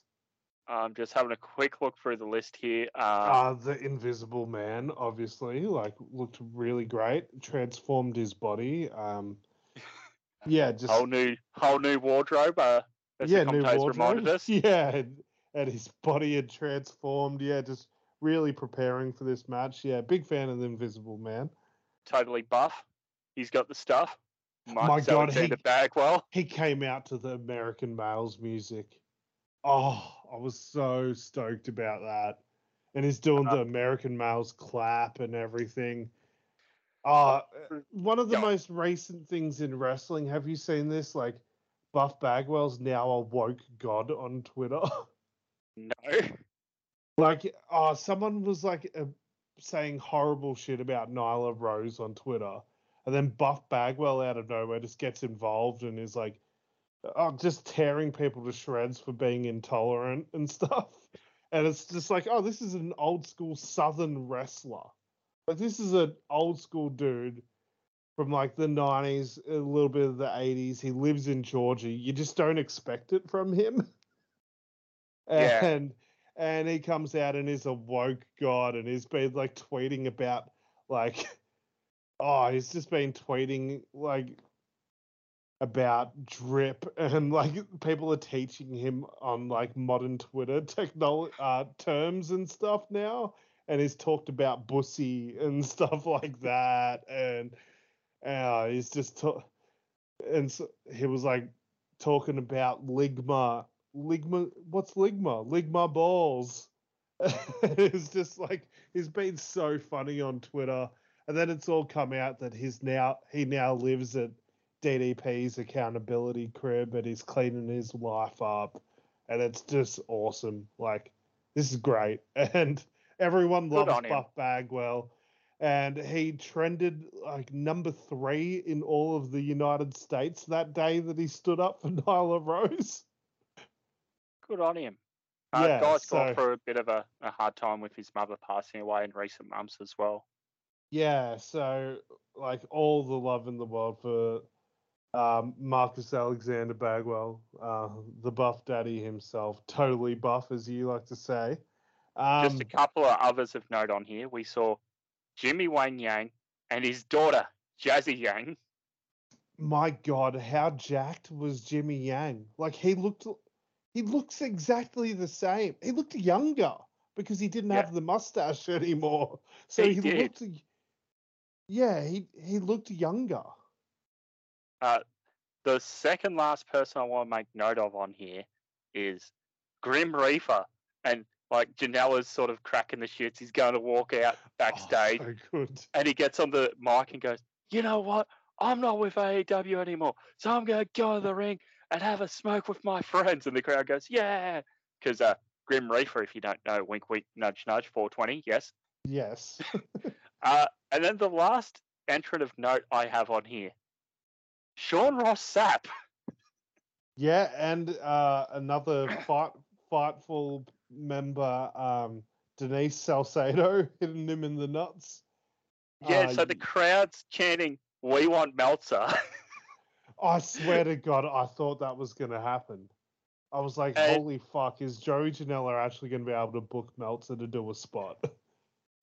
And, you know, Sean Ross Sapp's in the ring just showboating, and former Fightful correspondent Denise Salcedo, who now works with Meltzer at Wrestling Observer Figure 4 Online, goes and hits the low float, and Sean Ross Sapp's out pretty quick. I didn't realize she left Fightful. Oh, that makes it even better. That makes more sense now. Okay. Yeah. Yeah. Anything else of note out of this? I saw Nick Wayne in here. Yeah, there's a million things I want to talk about from this. Well, fuck. Back to the Joey Janela thing. Like, he starts getting paranoid after smoking the joint and then runs away. Did you notice that? He runs away, and then he comes back like 5 minutes later and he's just eating Cheetos outside of the ring because he's got the munchies now. Oh, who was it? Your boy who got in the ring, like eliminated 1 or 2 people, and then just said, rolls out of the ring and just goes, "Yeah, okay, I'm going home." Oh, Maven showed up, dude. Yes. Maven showed up, just drop kicked everyone, like just as good as he ever threw a drop kick, by the way. And then just goes, "All right, I've done my one move. I'm out of here." And just leaves. And he leaves with Shaz McKenzie in his arms. So go Shaz. Like, Maven's a gorgeous man. So we better keep going along here, but it gets down. One more mention quickly. Okay, go on. Early morning Guy Steele, whatever the fuck that was. My God, that was amazing. Whatever the fuck that was meant to be. That is. Oh, do you remember when Mick Moretti was full rapscallion 2017, 2018, had the goggles, the far out hair? Yeah. This is Mick Moretti's day job. This is like... That's what it looked like to me. I don't know. It looks like a radioactive mutant that also farms. Oh my god, as you mentioned that, I just remembered the commentary bringing up the goggles, they do nothing. Yeah. My God. And then this dude's like hitting 450 splashes in like Canadian destroyers and like, yep, okay, this guy's good. Like, because every year, like at Joey Janela's spring break, he creates one like out of nowhere fucking indie sensation, what the fuck draw that everyone books for the next year. Like Marco Stunt was one of them. I forgot his name, but the guy with no legs was one of them. Like Orange Cassidy was one of them at one point. Orange, yeah, I was going to say the year we like PCO was Orange. one. PCO, like it resurrected PCO's career, being at spring break and having that match with Walter. So like for the next year, I expected almost every other indie show. It's going to be early morning Guy Steele doing some flips with some people because he's the new like what the fuck thing on the indies. Yeah. Josh Barnett comes down. I can't for the love of me remember who he eliminates. Nah, me neither. The way he gets eliminated is amazing. Who eliminates him? Jazzy Yang. Oh, that's right. Yeah. She puts a submission hold on Josh Barnett, and Josh Barnett's like, no, you're doing it wrong. Put your foot over here. Oh, that's right. Yes, I want to talk about this because he's teaching her. No, see, you've got to do this and hold your hand like that, and then you pull it back, and then see, I tap. And he goes like that, teaching her, and the ref calls for Barnett to be eliminated because he's instructing her in a submission, and he taps. Okay. The cluster. We better keep going. The clusterfuck is won by the second gear crew, AJ Gray, Mace Warner, and Matthew Justice. Really fun clusterfuck. This was the best clusterfuck. It was the greatest clusterfuck, some might say, as it was marketed. I also looked up, is weed legal in Texas? Yes. For medical purposes. We go. Very good. Yeah, well, Grim Reaper's got lots of medical conditions. Do you have an indie show of the day for myself? I said Supercard of Honor. Yeah, if Supercard of Honor counts, then it's Supercard of Honor. I think this might be the last year it counts, but yeah. Yeah. I said indie match of the day. I said FTR versus the Briscoes. Yeah, I agree. And my indie MVP of the day was Mike Bailey. Appeared on NJPW Lone Star Shootout, Impact Multiverse of Matches, and Joe Janela Spring Break. Yeah, mine's Janai Kai. Oh, really good choice. I've come out of this weekend being a huge Janai Kai fan. Yeah. And what she called it? Her kick squad, which is very interesting because of her last name. Yeah. Kai. She's got a squad of kicks, or shall we say, team kick. Oh, well done, sir. So I'm just like, hang on. So she's just Dakota Kai before they ruined her. Cool. Good. Yeah, well, we might be able to talk about Dakota Kai because it is now Saturday. Event number 19. Effie's Big Gay Brunch number 4. Did you watch? I'm yet to get around to it, to be honest. I will. I promise. Good. Because everything's gayer in Texas. Yes. That's his motto for the marketing. I love it. Good. Do you want me to spoil a surprise in do it. A match? Okay. I don't care about spoilers. So we see in the 7-way international scramble match, Australia's own Silvio Milano. Oh, fuck yeah. Oh, I'm so happy for Silvio. That's great. This is perfect. Yeah. Going through the rest of the day, we saw Paro in action, Ali Catch co-main eventing, and Effie in the main event. Hang on. Did Ali Catch wrestle Dango? Yes. Hang on. And Yes. isn't everyone on this card either gay or LGBT? Like they're like Um, gay, basically. I'm not sure if everyone is LGBTQIA plus or Because like from I'm the looking at community, what people refer to as an ally. I don't know I, what I'm Dango is. looking at this card and like every single name I see here I've seen mentioned is like a gay or LGBTQIA plus member of wrestling, except the only one that stands out is Dango. So I don't know, is Dango something? If so, that's cool, man. Like that's Yeah. great. Uh, yeah, maybe. Yeah. I don't know, If or not, like it's just kind of random, but um, good for him.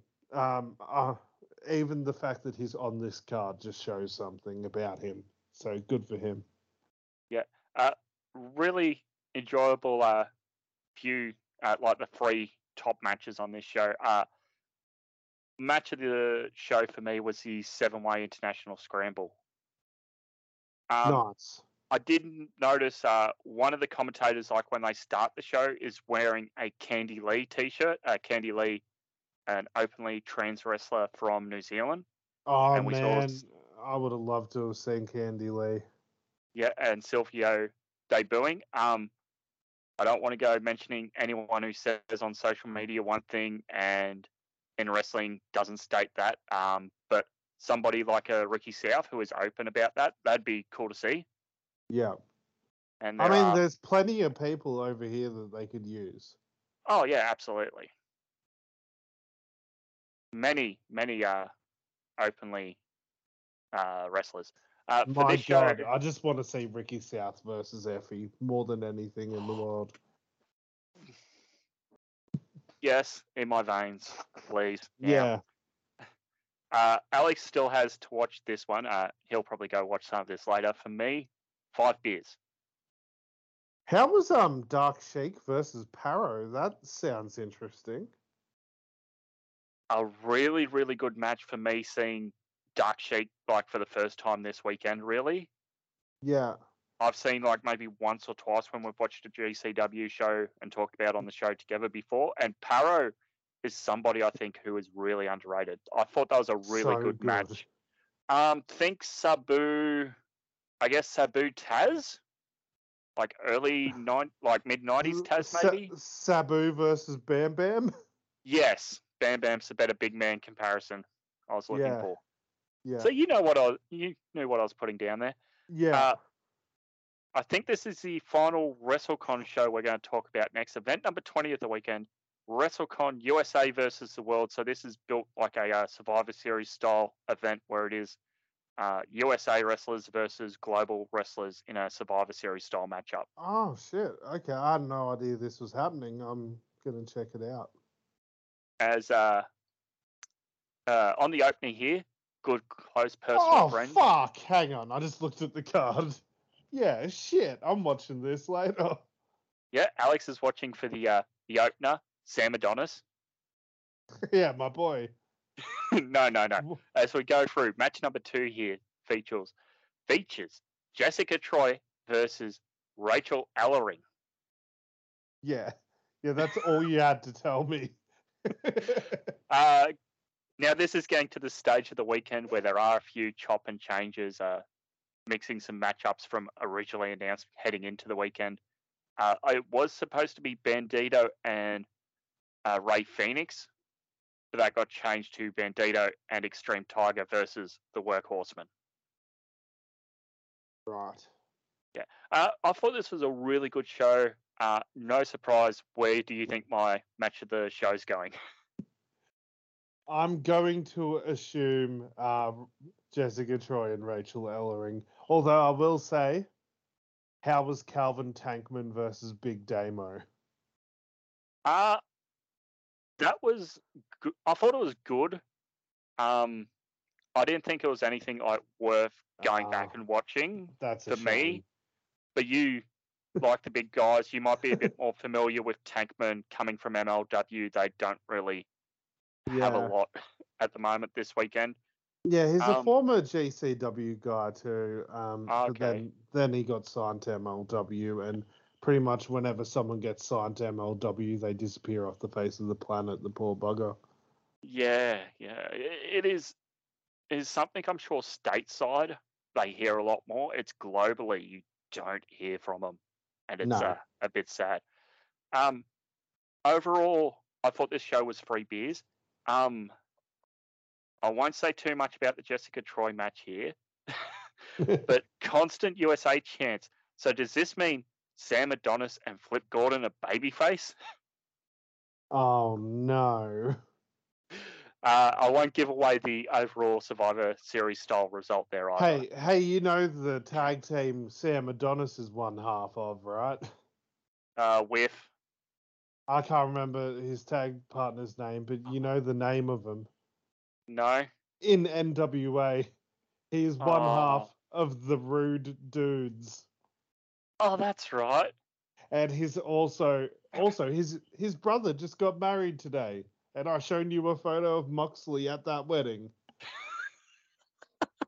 Yeah, Sam Adonis is Corey Uh, Graves' brother, in case you yeah, didn't know. Yeah. because it was the week before on SmackDown. It was either SmackDown or Raw. Graves has said something to Cole about his sources down in Mexico telling this, and Cole's like, "Yeah, what sources do you have in Mexico?" And I'm like, "Shut up." His brother's down there. So we go to event 21 of the weekend. It is NXT 2.0 Stand and Deliver. We have a kickoff match of the WWE NXT Women's Tag Team Championships. It is Toxic Attraction, Gigi Dolan, and JC Jane, who are both fit to compete here to defend their titles against Dakota Yeah, Kai. what the Yeah. fuck happened then? Why did this happen? Why did they change the tag title match? What's going on? I'm guessing shit happened when we were recording on Wednesday last week. Yeah, like what the fuck? Hang on, when did Raquel and Dakota get back together? Have you didn't see the kickoff then? No, Did you watch the proper show? not yet. Hang on, Raquel and Dakota won? Okay. They won the tag titles? They're Okay. together?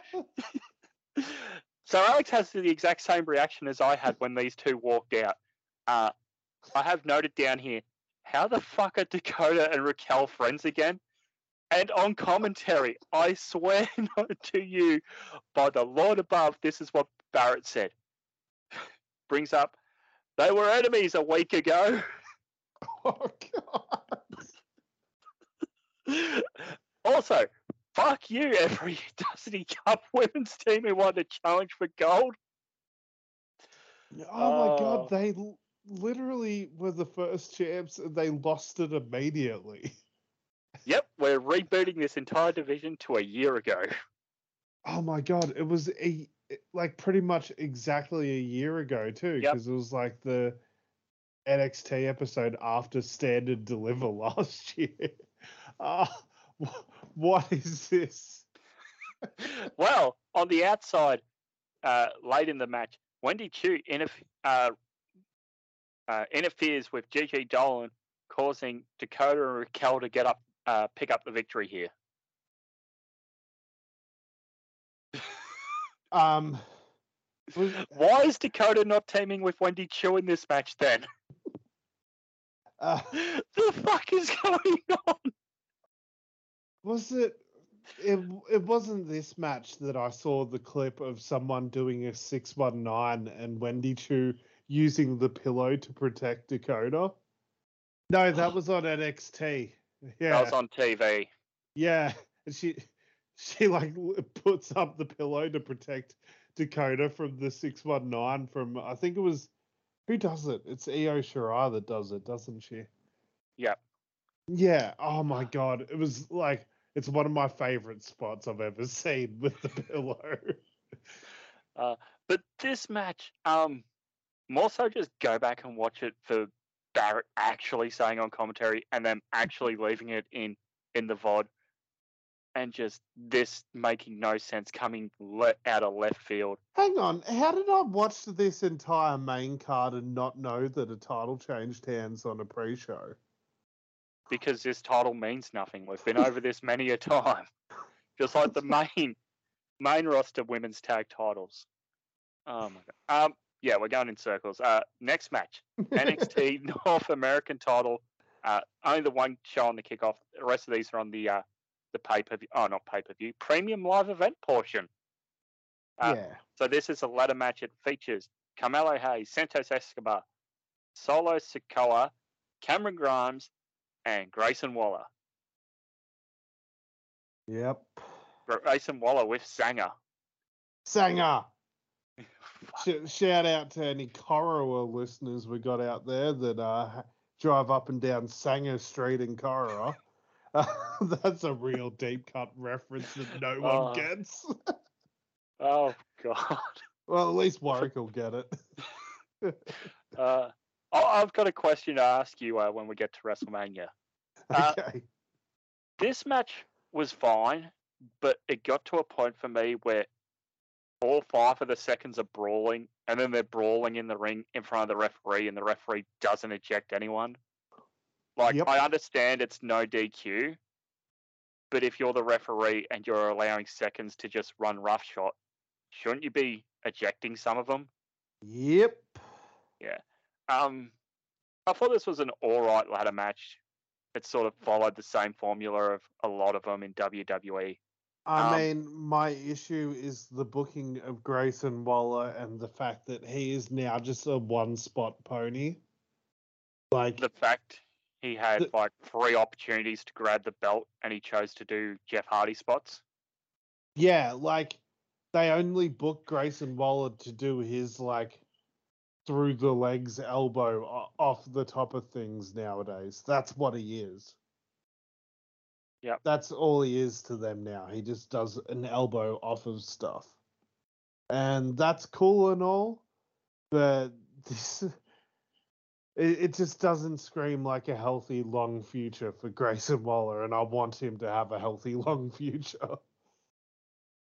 Yeah, so do I. I don't know.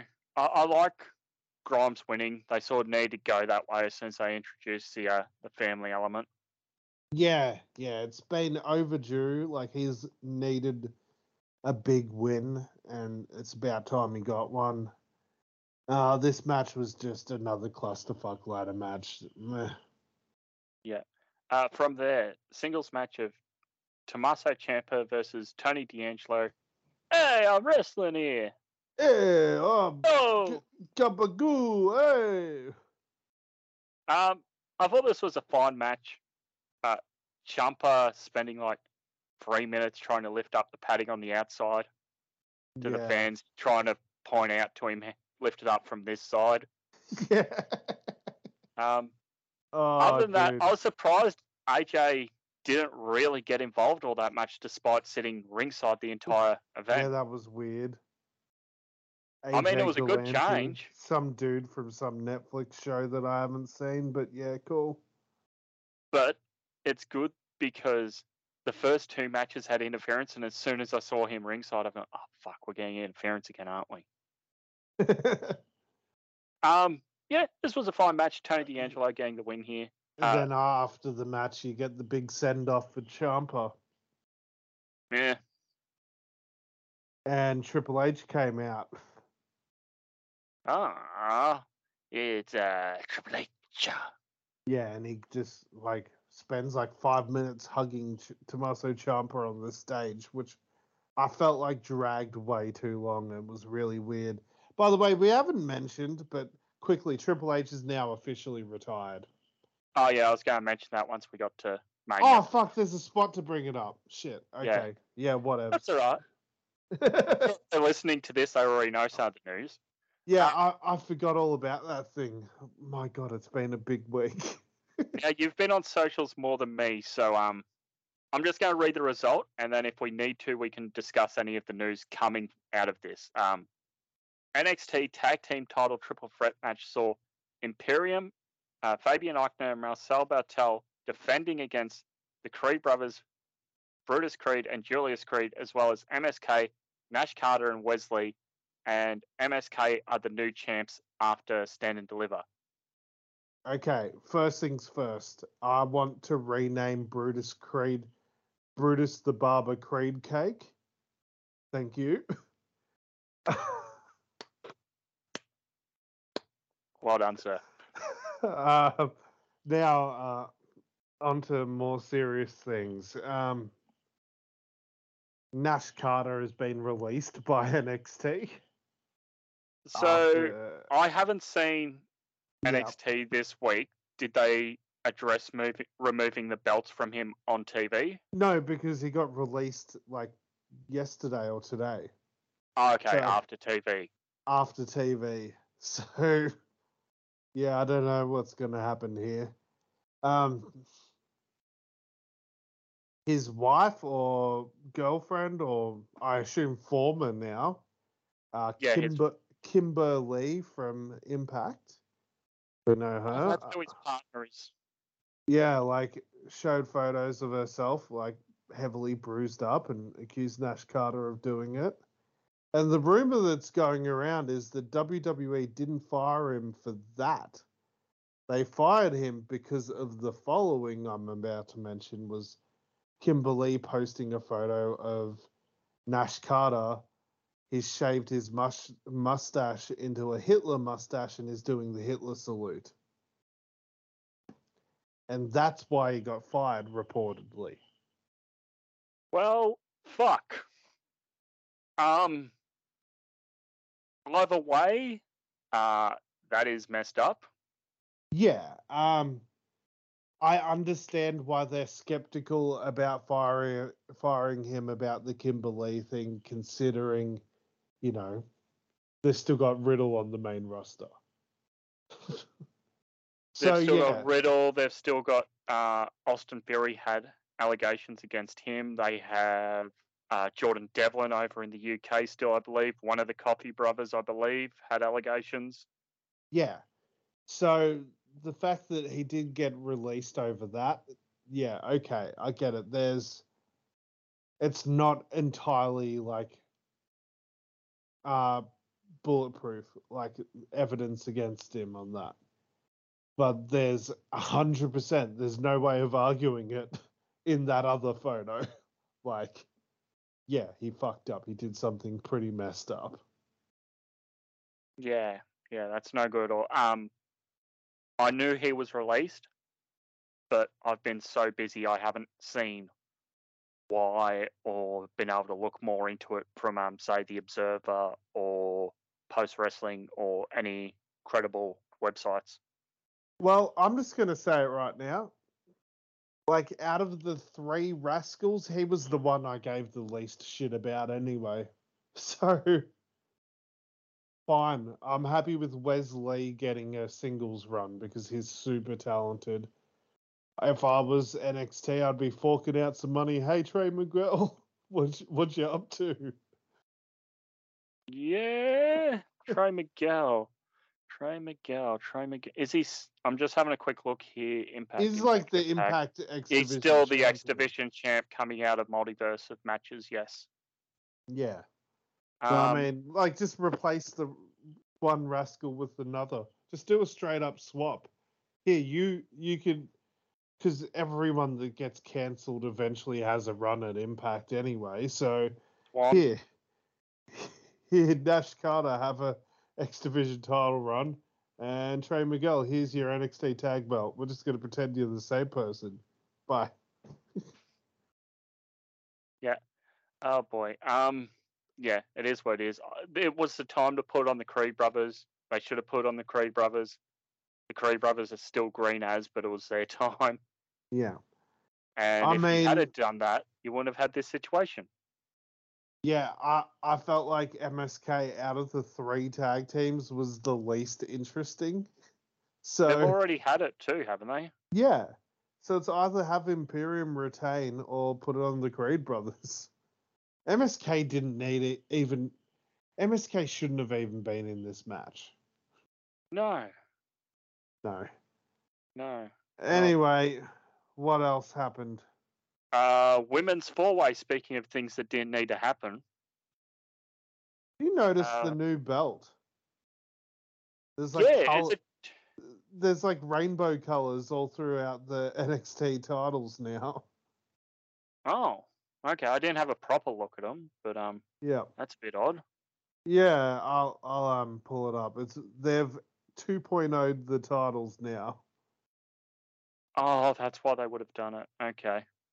I thought they were being somewhat progressive or a hidden message there, but no, they're just going for 2.0. Yeah. Yeah, so it is Mandy I was going to say Mandy Leon. That's completely wrong, Mandy. Mandy Rose, the champion, Yeah, versus Io. one part of the allure. Yeah, versus Io Shirai versus Kaylee Ray versus Cora Jade. This should have been a fucking singles match with Cora Jade, and it should have been Cora Jade's time to get the title. Yep. This was a fine four-ways match, but I just found myself not caring. Yeah. Yeah, Mandy retains. Nothing really to write home about. But speaking of, next match, Yeah. LA Knight versus Gunther. What the fuck? All right, I've got a complaint already, and this is the weirdest complaint of all time. All right, I'm not going to complain about the fact that he's now called Gunther. I'm not going to complain about the fact that his music is different. Is it just me, or has he lost his mystique just because he's so shredded now? Yeah, Like, you're not wrong. like I get it. Like, it's good for him. It's good for his health. It's good for his future. But like now he's just like he's legitimately skinny now. That's what I And thought when I saw him. I'm like, Walter's lost weight. I mean, like good on the he guy. had a six pack. He had a legitimate six pack. He's legit built like Randy Orton now. Yeah. Because he's like the same height. He's got like a very similar physique to Randy Orton now, but he's still like doing the same moves. Which, like, a dude like how Walter used to look, slapping you in the chest, is one thing, but then a dude that looks like Gunther now, like, it just doesn't seem as imposing or menacing, but he still wrestles like he's this big, imposing, menacing dude. I don't know. It just doesn't work for me. No, I think this is the next de-evolution of Walter into Gunther. I mean, Vince is literally like just taken away everything that made this dude interesting, including his physical appearance. Well, next will be his physical wardrobe. Gone will Oh be the yeah, black trunks and the big coat. He's gonna have like knee pads within the next month. That's my prediction. There's no way Vince is gonna let him, because if the rumors are true that he's going up, he's not going up without knee pads on. Vince hates people wrestling without knee pads. Yeah. This was a fine match. I just kind of took me out of it that Gunther just looked so different. Yeah, it's weird. I don't know. Like, it'd be like if Samoa Joe just turned up at Ring of Honor, like doing the exact same shtick, but he's shredded. Like, it just wouldn't work as well. Yeah. Oh, Alex has sent me a photo of the new NXT championships. Oh, they've actually changed the N to the new N shape and the T to the new T shape, and coloured the backing panels. Yeah. Silly. Main event time. It is Dolph Ziggler, the NXT champion, defending against Bron Breakker. Early on, Robert Roode gets sent to the back, and then late in the match, Robert Roode comes back to pull Dolph out of the cover, and the referee just shrugs his shoulders. Doesn't call for another ref to drag him back. Doesn't call for security to kick him out. This match was fine. It just, I think when Dolph won, it just sort of let the air out of the room. Yeah, the only interesting thing about this match was that Dolph Ziggler busted out his like 2013 trunks. And his moveset, a zigzag. Yeah, I mean, like, he decided that he's full on going to wrestle and look like 2013 over as fuck Dolph Ziggler, except without the crowd response. Like, this match was fine. My God, if I don't like Bron Breakker coming out in just a plain white singlet. Yeah. Like, what was this entrance with the chainsaw? yeah, it's so weird. And like, he's meant to be this big tough dude, but he's like, all right, I'm a big tough dude and I'm going to chainsaw through X. But hang on a second, I got to put my goggles on. More goggles. What is it this weekend with fucking goggles? Yeah. My God, we'll talk about some on WrestleMania night too as well. With fucking early morning Guy Steele, Bron Breakker wearing goggles, and then later on we'll talk about more fucking goggles. Goggle mania, brother. This was fine. Dolph wins. Dolph gonna be a dominant champion coming into the summer of NXT. It seems. Yeah, this is gonna be a long ass title reign. Yeah. Also, you would have missed out on the pre-show here of Team #Index versus Team #Dusha. Dosha? Dusha. Yeah, I saw like something of them. It was on the main card of like them going to a cowboy store and buying all these clothes, and then they decide who's the hottest couple. Yeah, you were supposed to vote on social media with those hashtags, and I went, #get fucked. I like Indy. I like Indy's Duke. doing good in this role. Duke is not good at this role. I love Duke, but he's not good at this. Persia? This is not good for Persia. Persia's a big badass woman who can wrestle her ass off. Actually, have we seen Persia and Raquel in a singles match since they came to NXT? No, that's what they should be building this fucking division around. Is like, this should be something that they're building up to until next year's Stand and Deliver. You know, like this is just absolute can't miss. But I think you mentioned this on the Smack It Down podcast. Go check it where you can find all your good podcasts, where Alex also hosts over there. Did you bring up how every Aussie and Kiwi is basically a horny bastard? Yes. Like everyone, I don't know what Vince or Bruce Pritchard or whatever thinks of us, but we're really horny in their mind because, like, what was Grayson Waller doing when he first showed up? It's all about Tinder, right? Yeah. Indy's constantly all over Dexter Lumis. Duke Hudson was, and Persia Pirotta. And then, like, basically, like, Peyton and Billy was undertones of they make out for fun at one point, right? I guess, yeah. Yeah, like, there was undertones of that. Like, yeah, it's just, I mean, Emma at one point was, like, kind of just like, hey, I'm hot and sexy. Oh, my God. Oh, what they're doing with Rhea? Rhea, my God, yeah, BDSM. I mean, thank God they didn't do it with Bronson Reed. Although I kind of would be interested in it. Yeah, it needs more sex rocks. Yeah, I mean, my God, yes. Someone remembers that farewell match from MCW. Oh my God, that kiss. I still pop over that. Great. Yeah, my God. But yeah, we're just horny people, I guess. That's what they think of us. We're just super horny. Oh, geez, I can't wait to finish this podcast so I can go make out with my missus because I'm so horny and Australian. I hope Missy has her headphones on and can't hear that. Shit. Shit. Anyway, I say worse to her. I say worse. Anyway, this show, 2 beers. My match of the show was the Dolph Braun match. My match of the show was Indy Hartwell and Dexter Lumis. And I will give this half a beer because, my God, I hated every minute of this. There was nothing valuable.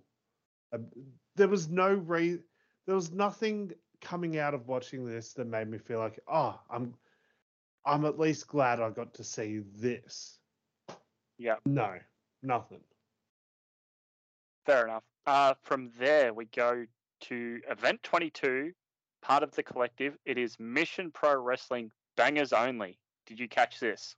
No, I think we've pretty much covered all the collective stuff I've seen now. Okay.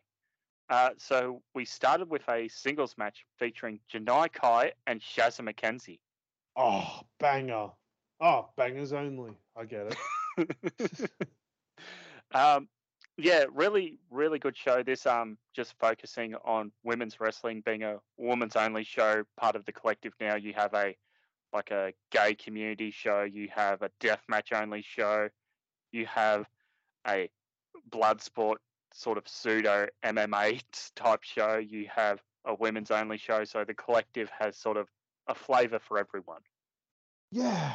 to take Still off your AEW 31 flavours of fruity. still gonna. Oh my God, I forgot about that. Oh my God, I'm such a bullshit artist sometimes. um, oh, just I wouldn't mind, but it's just not possible. There's just not enough out there. An all Asian show on collective Fruity. weekend.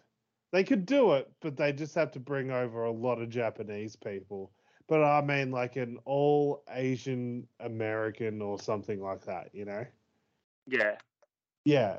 that'd be Give cool to us all see. Asian in America. Um, so where are we? I gave this 4 beers. This also featured a Thunder Rosa versus Trish Andorra match, Oh, Trish Adora is great. and in the main event for the was this Mission Pro Championship, Holly Dead, the defending champion, took on Lufisto. Oh, awesome. But my match of the night, I chose the 6-woman tag of the Renegade Twins, Charlotte and Robin Renegade, along with Jasmine Allure, versus the Hex, Allison Kay, and Marty Bell with Laney Luck. Nice. Yeah. Yeah, as I noted here in my notes, this needs to be like an annual part of the collective now, an all-woman show. There was a great curtain call spot at the end of the show where Lufisto's addressing the crowd saying, you know, women's wrestling can be the main event, it can be the match of the night, and we're not just a bathroom break, we're not just a snack break now. I mean, some of my favorite matches all weekend were women's matches. So, yeah, I agree. I think there is 2 more indie matches, and then we are done. As we get to event 23, it is Unsanctioned Pro presents Mulligan. I don't think Okay. Alex caught this. No. I'm just having a brief look through the matchup here, seeing anyone who might jump out here to Alex. We did see another Mike Bailey match against Cole Roderick. Also, in the main event, a death match of Casanova Valentine versus Hoodfoot. Oh, nice. Yeah. Now this was a great show, sort of bell to bell, but one of the commentators is horsed on commentary, and they leave him on announcing for the majority of the show. Think Michael Cole, main event, WrestleMania 35. Yeah. Oh, no. This also saw one of the smallest crowds for the weekend because this was either just before or just as WrestleMania was starting. Oh, yeah. So Vader comes on to commentary after one match, and she's just sort of changing out with the other female commentator, and then they both call the women's match together, and then the male commentator comes back who's hoarse for most of the night. That was a big downturn for this show. GCW really relies heavily on the crowd, and these last 2 collective events had really small crowds, unfortunately. Match of the night for me was Christian Robinson versus Billy Starks. Yeah. I gave that 2 beers. Yeah, horse commentary for a whole show and a small crowd on an indie show. Yeah, just unfortunately it doesn't work. Yeah. We get to WrestleMania 38, Night 1, Dallas, in the shadows of the Sportatorium. I'm very excited to talk about this. So I looked on the pre-show, saw no matches, went, awesome. No WrestleMania pre-show for me to watch for 2 hours for nothing. Yeah. Now, Alex has talked about before, he has watch-along parties at his place, and the pre-show is usually a good thing to chuck on while you're getting snacks ready, or maybe you got the barbecue on a bit early and you can have it on the background watching. Yeah, did you catch any of the pre-show, and was there anything of note on there? I did catch some of it. So this was a different WrestleMania weekend for me. I wasn't with Warwick. I wasn't with Ryan. I wasn't with my boys. I was 5 hours away in a town called Parks. I was helping Eliza. Did you go play cricket? No, I didn't. I didn't If go. you get that reference, you get it. I didn't climb up on the dish. I assume that's the reference there. Yeah. My God. I had coffee at the dish though, actually, so I should have. Anyway, it was a really good cafe. So Eliza's grandmother, it was her 80th, so doing the good family thing, going there. And the Sunday over here was the actual 80th, and it's an 80th. It's not going to start at bloody 7 o'clock until midnight. It's going to start at, well, you guessed it, 10 o'clock. And it's going to finish at, well, you guessed it, like 2 or 3 o'clock, which pretty much means, you guessed it, I can't watch Mania live. But I know what's meant to happen on this night of WrestleMania. And one of my favorites of all time, possibly having a return match, and one of my favorites of today, possibly returning to the company. I'm not missing this for the fucking world. So I simply messaged this group with Warwick and Ryan, and I said, message me when Seth comes out. Message me when Kevin Owens comes out. And I'm going to grab my phone and I'm going to run to the furthest away corner of this party and I'm going to watch these matches. But the first 2 hours, like leading up to WrestleMania, I was so pumped that I sat in Eliza's grandmother's spare bedroom watching the pre-show on my phone. And let me tell you what happened on there. Yeah? Nothing. And I was that excited about WrestleMania, I didn't care.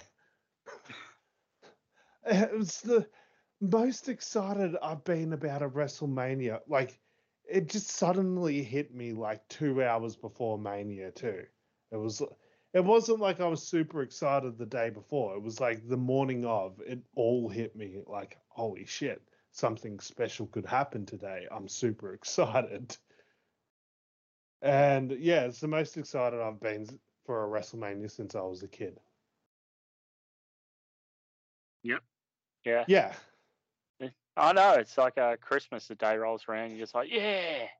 Yeah, and it just like hit me all at once. And it was like, because like I had that moment of realization of what could happen. I will say, when we get to night 2, I didn't give a shit in the morning. Oh boy. Oh boy. So we kick things off on the main event here. SmackDown Tag Team Championship sees out first Rick Boogs and Shinsuke Nakamura. Sponsored by Mike's Harder Lemonade or some shit. Yeah, what the fuck is this? Nakamura, you absolute knacker. This is a new low. ring-sponsored gear. Get the fuck out. State of your gear, mate. No, This I thought fucking the gear looked cool. If you removed the logo, I thought the gear looked cool on knackers, but Well, when on Go on. Boogs, not so much. when Boogs came out and he was wearing that half gear, it didn't click to me. And I'm like, oh, okay, this is pretty cool. This is pretty cool. They're wearing special matching gear for WrestleMania, and Did you Shinsuke's see got. the guitar? Oh yeah. The guitar was just a giant logo for that company. Oh. Yeah. And then, Nakamura's out and he's got his lightning bolt. Going, okay, must be their thing. And then they're going to walk the corner, and they've got an LED board in the corner opposite the hard cam now. I thought that's cool. I did too. I On the don't like that. barricade. Yeah. I think it's been a long time coming. I remember having a drunken conversation with Warwick like a couple of years ago. When do you think the barricades will turn into video walls? Oh, like at the footy. Yeah. Yeah. And I'm shocked it's taken them this long to do that. And then they've walked around, Cole's going, yes, sponsored by whatever brand it was. And I'm just like, oh, Yeah. okay. So they're taking on the Usos, Jimmy and Jay, longest SmackDown tag team champs in history. And the Usos win here. After Boogs tears his quad / patella. Poor bugger. Now, I feel like Shinsuke and Boogs were going to win too, because have you noticed, like, if you've watched SmackDown every week, like Shinsuke and Boogs are constantly in these ads for some reason, like for different like car companies and like adventure stuff. Like for some reason, WWE is like using these guys as their marketing people. I don't get it. Yeah. So I feel like this, especially like they had like the mascot for whatever the sponsor was in the audience. I feel like this was meant to have like Shinsuke and Boogs win, but Boogs' injury like sort of messed everything up. Yeah, that does not sound fun. What'd you say? A torn quad and patella? Yeah. Yeah, not fun. No, thank you. Maybe because all signs have pointed to them winning. Maybe they just called it on the fly to retain. I mean, the right decision is to have the Usos win anyway. Yeah. Following that singles match of Happy Corbin with with Andrew the Giant Memorial Battle winner Madcap Moss in his corner, taking on Drew McIntyre. The guy that has legitimately main evented a WrestleMania before. Oh yes, Drew. Yeah, no, not Corbin. I was thinking Corbin's main evented. Not Madcap Moss, not Andrew the Giant. Yeah. This match to me was fine, and then it happens. Yeah. Corbin, end of days. 1, 2. Drew kicks out.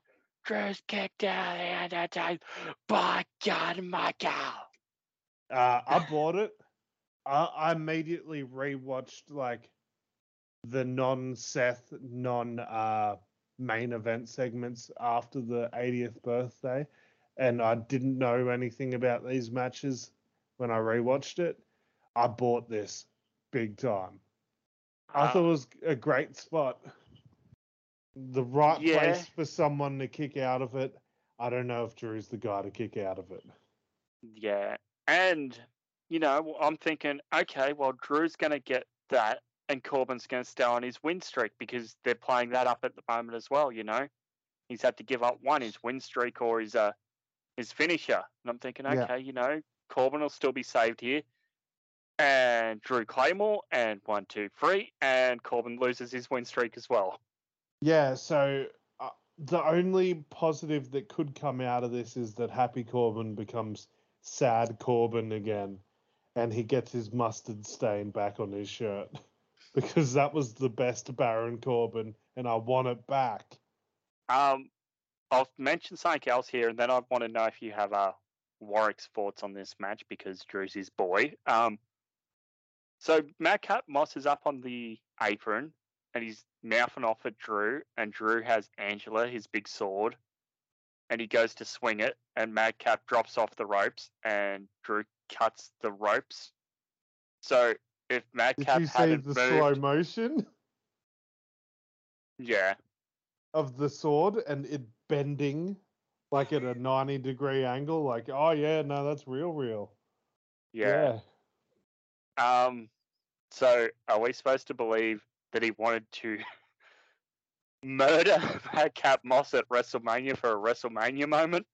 I mean, I watched a YouTube, like the post-match YouTube interview with McIntyre, and he's like, "Oh, I was just sending a message to Madcap to step off."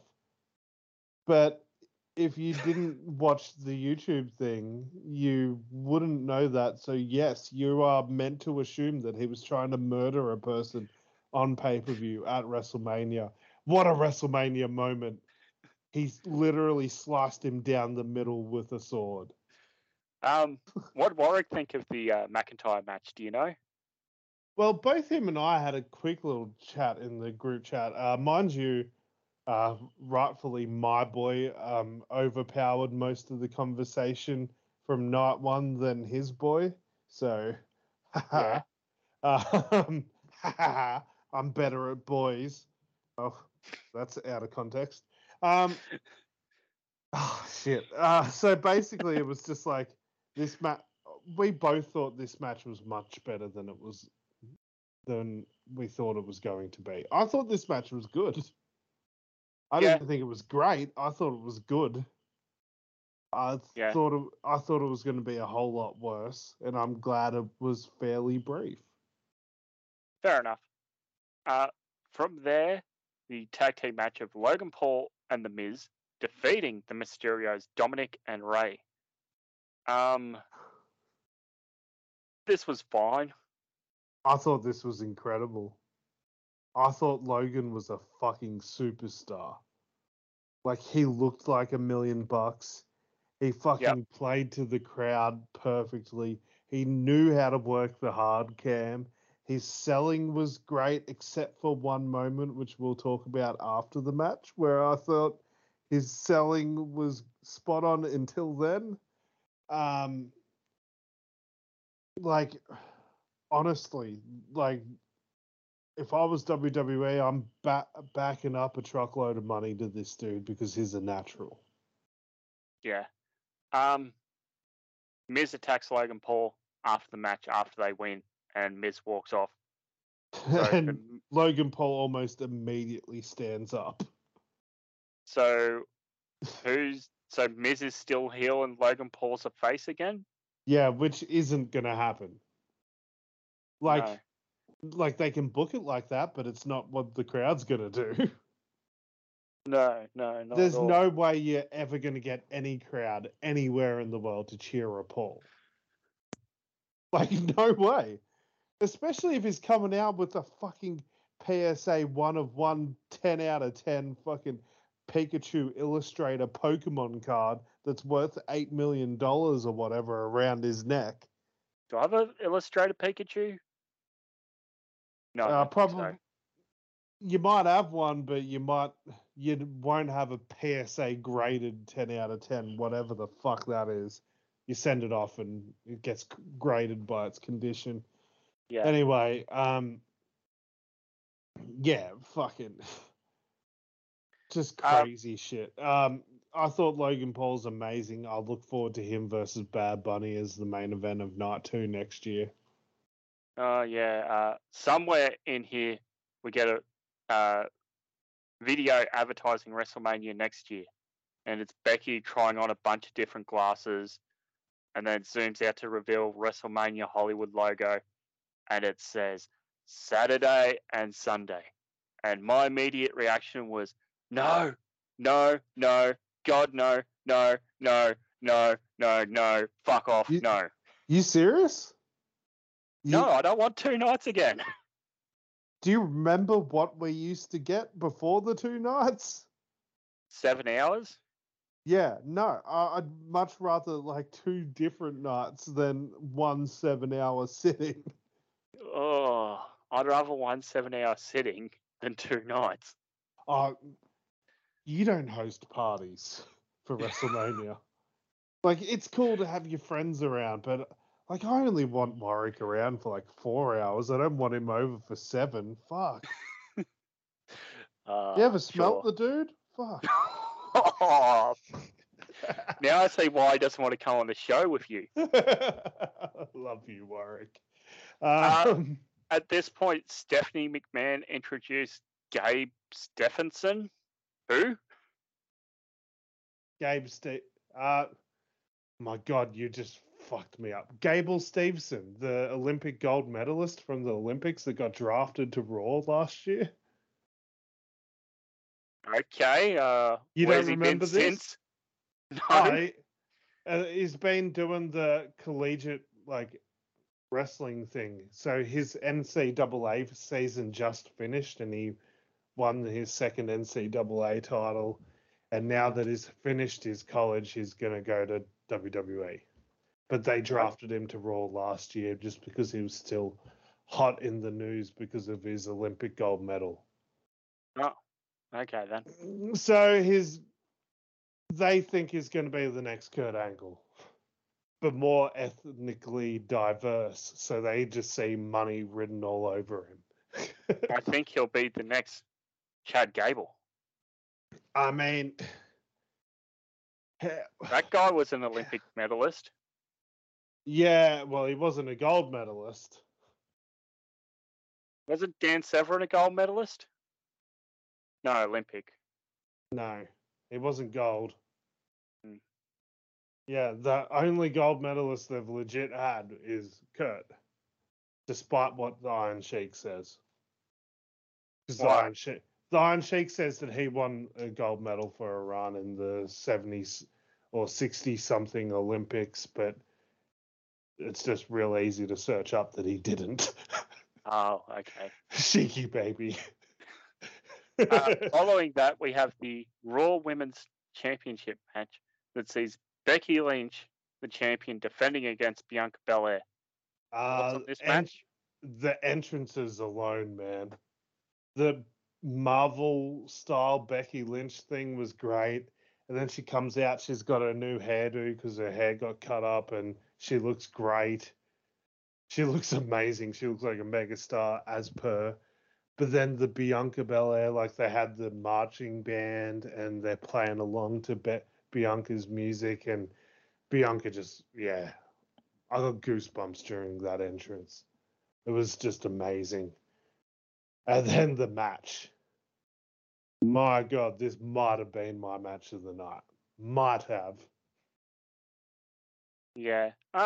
This was a hell of a lot better than what I thought it was going to be. And yeah, credit to it. A contender for match of the night. This is legit made my match of the year shortlist. I don't think it'll win it, but I made sure to note it. Yeah. Because I loved this match a lot. It was just so physical. It was brutal. Like, it was hard hitting. It felt real. And Bianca's eye legitimately got swollen up. Oh, yeah, as we would see on Raw. Yeah, and Bianca gets the win, and she's now like had 2 WrestleMania matches, and she's won a title at each WrestleMania she's had a match in. So the streak continues. Yeah, and she debuted at WrestleMania the year before. So yeah, she's kind of like Mrs. WrestleMania, if you think about it. Yeah, well, it certainly isn't our next woman we'll talk about in a little bit, but it is time for Seth Rollins versus Vince McMahon's hand-picked opponent in a singles match. Yeah. This is where I get a text message off Warwick. What's like, it say? Seth's coming out. And I look at Eliza like, legitimately, it's an 80th birthday party. I can't stress that enough. I'm legitimately sitting at a table with a bunch of old people eating lamingtons and shit. And it's not a wild party by any means. And I look at Eliza and I go, hey, you know that thing I keep talking to you about that I'm really excited about, but you clearly don't care, but you just nod your head and say, yeah, Well, that's about to happen right now. So I'm going to disappear for 20 minutes. And if I come back with tears in my eyes, it means it happened. And she's like, what? You could cry? And I was like, I very well could cry because of what happens here. And she goes, I'm going to watch you cry. For support. Yeah, no. She just legitimately, like, I've run off into a corner to watch this, like, basically, like, near a shed. And, like, near a shed in an empty paddock, and I'm watching it on my phone. And Eliza's on the other side of my phone, just staring right at me, laughing at me. Because, like, I'm trying to hide my emotions, but she can see the eyes are tearing up. They're getting watery. I get real emotional at WrestleMania. So yeah. But, like, it all starts with, like, that choir, and they're all singing along Seth's music, which I thought was amazing. And he looked like just fucking ridiculous, and I loved it. He looked so fucking stupid in the most wonderful way. Was this another Game of Thrones thing? No, this was just Seth being over the fucking top. He was wearing, like, see-through lace. That's why I asked if it was a Game of Thrones thing. I'm like, what the fuck is Seth wearing? Oh, it just suits though, because his character's just so fucking ridiculous. Yeah. And oh my god, he's just been the highlight of my life the last 2 weeks. Like, the shit he's been doing is so fucking great. And I used to hate this dude like 3 months ago. So good for him. Ah, Yeah. and Man. then it happens. Holy So then fuck. Pyro hits and the lights go out. Wrestling has more than one royal family.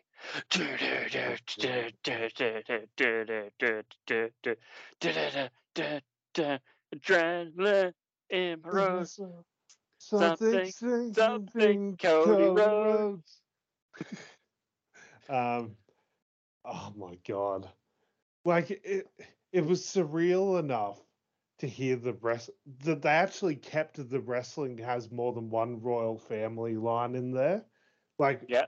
I can't believe they kept that in for like 2 reasons. One, that line is fully making fun of the McMahons. And the second thing about it is it says wrestling. I can't believe they left in a wrestling reference. That's the more surprising part to me. I'm shocked it didn't, like, the music didn't hit and it goes, sports entertainment has more than one royal family. Like, imagine if that happened. But, like, fuck, it was surreal when the lights came back on and you saw the fucking ugly ass tattoo blasted all over the arena. Like, that was just surreal. Like, hearing that song in WrestleMania, seeing the weird fucking augmented reality spinning around neck tattoo on the screen. Like, oh, I, and I looked at Eliza and she's like, is that the guy? And I was like, it's him. It's him. I can't talk. and like, everyone in the group chat's just like, holy fuck. Like, I remember Warwick just writing unfucking believable. And I just wrote, I can't stop crying. Why am I so emotional about this? But, like, I just remember, like, being like 17, 18 years old, turning on Raw and seeing Dusty Rhodes, like, introduce his son. Like, yeah, here's my son, backstage to Randy Orton. And then Cody Rhodes has his debut Raw match with Hardcore Holly. And for some reason, I was like, that's my guy. Like, everyone has one. Like, Warwick had that immediately with Drew. You've got that with X-Pac. Oh, yeah. Yeah. Like, everyone has that one guy. And so, like, it didn't matter where he went. Like, I was following his fucking career. And then, and like, in the back of my mind, I was always like, this is just a mid-card guy. But he's a fucking good mid-card guy. But my God, this was main event shit. Like, he came out and like, part of me was like, yeah, but what sort of reactions he gonna get? Like, he gets 50-50 reactions at the best of times. And this was just one of the craziest WrestleMania pops I've heard in a while. And it was just like vindication, like, holy shit, my guy might actually be the guy now if they don't fuck this up. Yeah, this would be probably the best WrestleMania reaction since the Hardys' return. Yeah, I mean, I've compared them since, and it's like, yeah, the Hardy Boys got a bigger reaction because I think it was a bit more of a surprise. But fuck, like, but then the match happens, dude, and the match was fucking amazing. Like, it was a really fucking good match. Am And I yeah, wrong in thinking this is Seth's best WrestleMania match since 31 versus Randy Orton? yeah, and I would argue that, like, 31 with Randy Orton was good, but that was just one spot. Like, that match was an all right match, but it's just one spot that made the match decent. I'd say, in my humble opinion, which there's really no way for me to be completely biased about anything, especially with this, because this, I've already said it this week. This is my favorite WrestleMania moment of all fucking time. uh, like, there's no way for me to be biased. I think this is Seth Rollins' best WrestleMania match. Yeah, absolutely. I'm agreeing with that. I'm just saying, what to me, straight off the top of my head, his Like, next best would be 31. yeah, yeah. Since then, like, he was injured at 32. He had Triple H at 33. Yeah, he had Triple H at 33. 34, he was in like a four-way for the IC belt. 35, he had Brock Lesnar, and that was a quick one. 36 was Kevin Owens in Which front of was no, good. it was really good, but there was no fans. That was the 37, PC Mania, yeah. yeah, 37. Who do you have last year? Why the fuck can I remember everything he's done? I can tell you that at WrestleMania fucking 30, he was part of a six-man tag with the rest of the Shield and fucking against Kane and the New Age Outlaws, but I can't tell you who he wrestled last year. Kane and the Outlaws. Who the fuck did he wrestle last year? Hang on, give me a minute. I Do you don't know. remember off the top of your head? I don't remember what I had for breakfast. How am I supposed to remember anything? Edge? Was it Edge? No. Um, No, because Edge was with Roman and Bryan. yeah. He had a match with Cesaro. That was his best match. Oh, yes. It was really That was fucking really good. good. I forgot all about it, but it was really fucking good. Yeah, The I find Cesaro one, how'd that work out? the two pandemic WrestleManias are sort of that weird melding Yeah. of time where everything's forgettable. Yeah. He What a used fucking the. match. When was the last time Cody even used a running top rope Cody cutter? Yeah, no, I can't recall it. Like, I think he did it a few times. He did it once against Kenny in In their a match in in AEW New or New Japan. Japan? Yeah, because I was Like, thinking about this today at work, and I'm going, I can't remember off the top of my head him ever doing that in AEW. nah, I think he did it once in New Japan. Um, yeah. also, like, it's the first time he ever did the proper bionic elbow. Mm.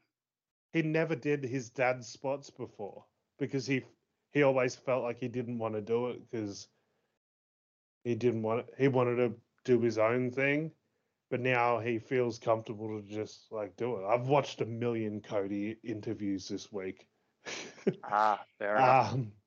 Yeah, so he now feels like, oh, you know what? I can be just as over as my dad. So yeah, I'll use his stuff, and maybe it'll help people remember him instead of me worrying about it, me piggybacking off of him. But yeah, my only issue was how quickly Seth kicked out of a Crossroads. Yeah, it was a little bit NXT takeover-ish, but Yeah, I don't know. It's his first match back. Perhaps he could have protected his finish a little better, but it's Seth Rollins too. I mean, yeah. you don't. At the same time, this is a guy who was EVP of your opposition that destroyed NXT for 2 years. Do you Yeah. want him to come in and look completely strong against someone who's a main eventer or at that level? I mean, they could have gone 50-50 without having to have his finish kicked out of. Yeah, maybe.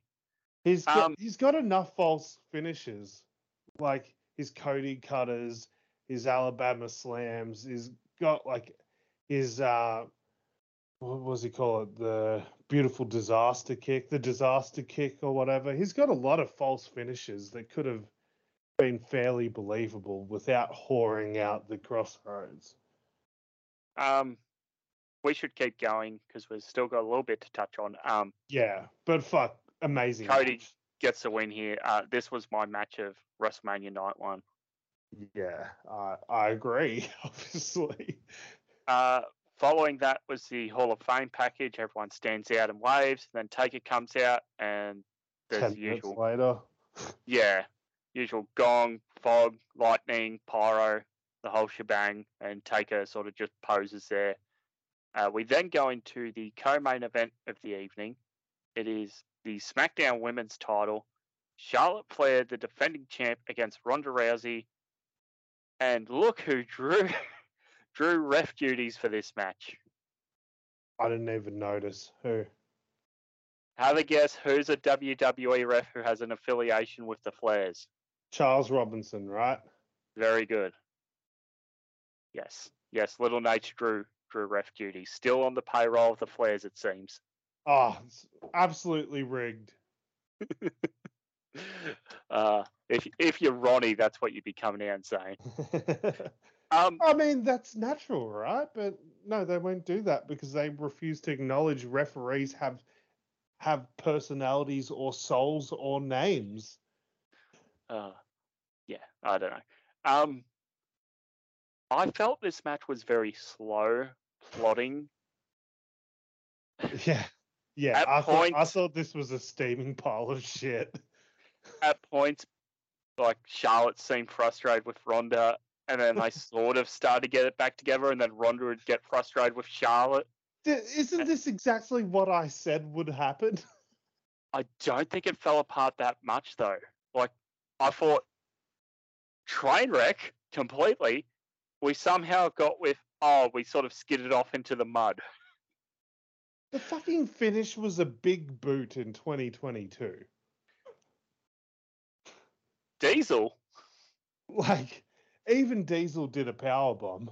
Even fucking Hulk Hogan followed up the big boot with a leg drop. Yeah, this match sucked. Just ass. Just horrible. This, although I know what you normally say about the WWE cards, and this was right. This was, as much as I hate to say it about the women's wrestling specifically, but how WWE structures their card, there's usually a bathroom break match before the main event. That's what they did here. I mean, this was originally meant to be the main event of WrestleMania Night 1. Fuck, could you imagine? Good night, from Dallas. And Oh my. Charlotte's music is playing.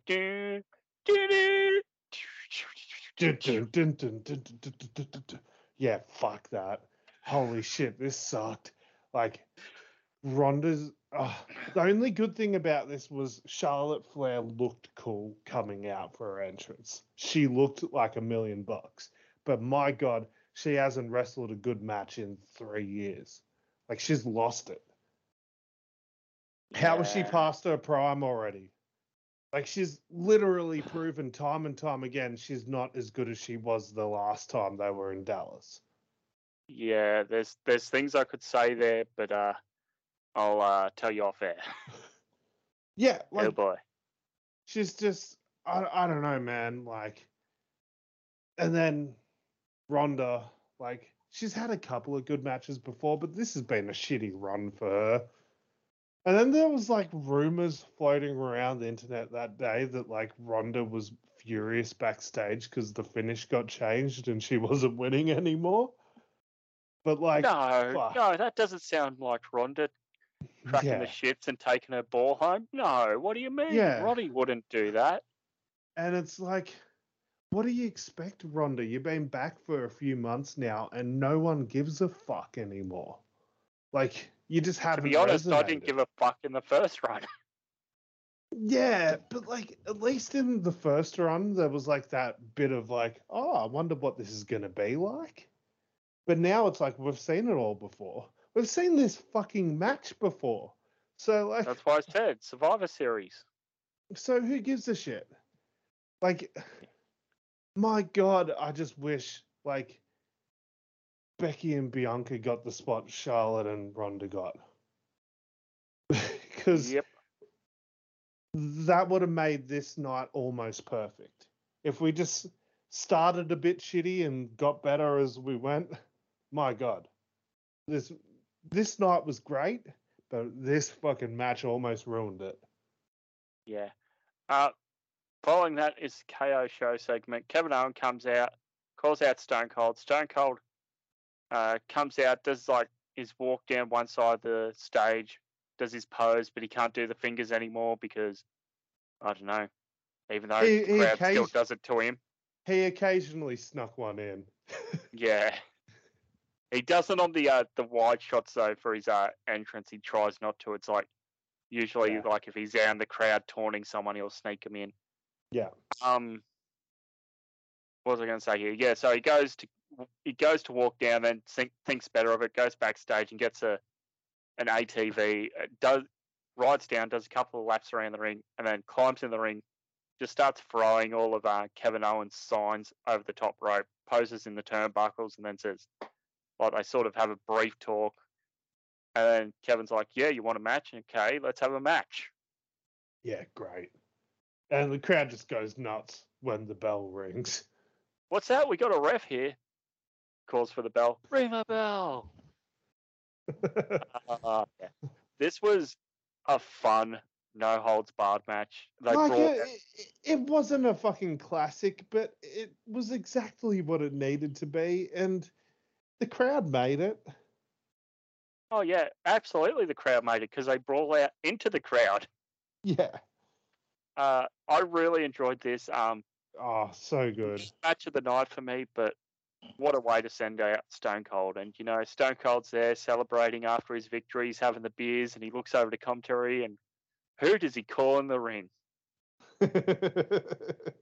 Why, it's his good and close personal friend of 316 Day, Byron Saxton. Yeah. Hell yeah. So Byron gets to have a beer with Stone Cold in the ring, like a little childhood dream come true, sharing a beer with Stone Cold at WrestleMania. and Byron gets... And just like 316, Stone Cold fucking kicked him in the nuts again, not the gut. Did you notice that? Yeah. Byron and do it. Byron's fucking sell of the stunner, by the way.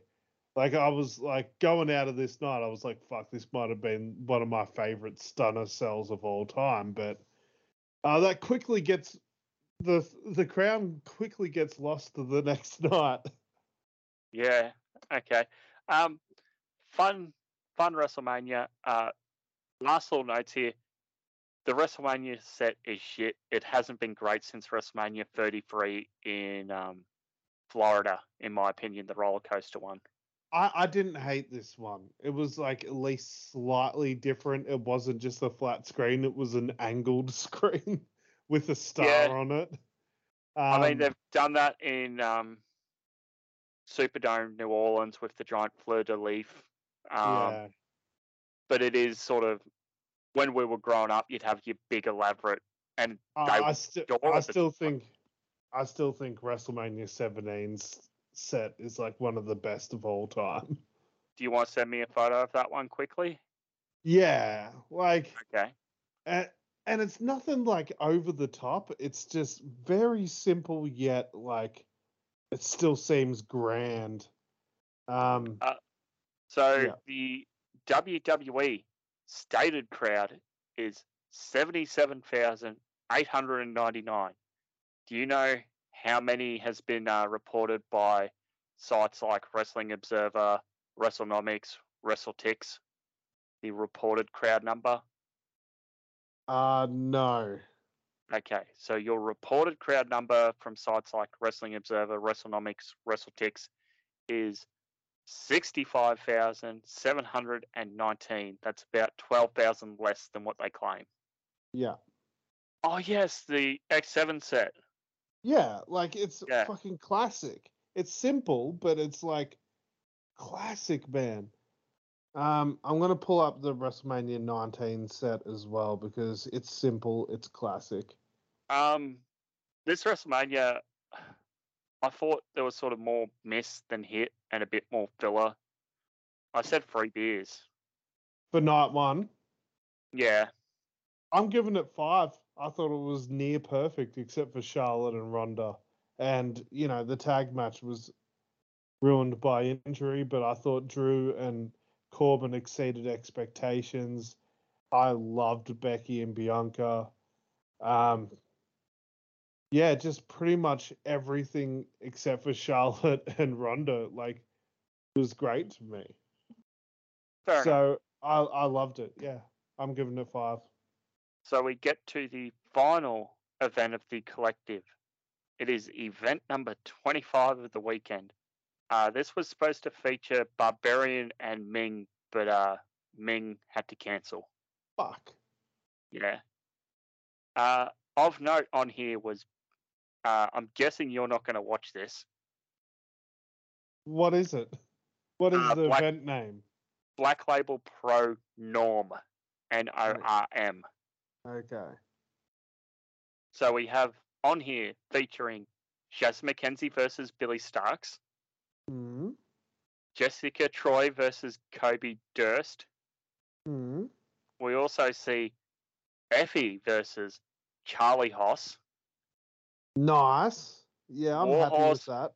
Warhorse versus Big Damo. The Workhorseman versus Davey Richards and Mike Bailey. Interesting. And then you also have where were we? A 6-man tag team match of Carlos Romo, Titus Alexander, and Kevin Blackwood versus Violence is Forever, Dominic Garciki, Carini and Kevin Koo, along with Filthy Tom Lawler. Interesting. Unfortunately, this is Tom Lawler's only televised appearance out of the collective and WrestleCon. Your New Japan Strong Champion. Fucking idiots.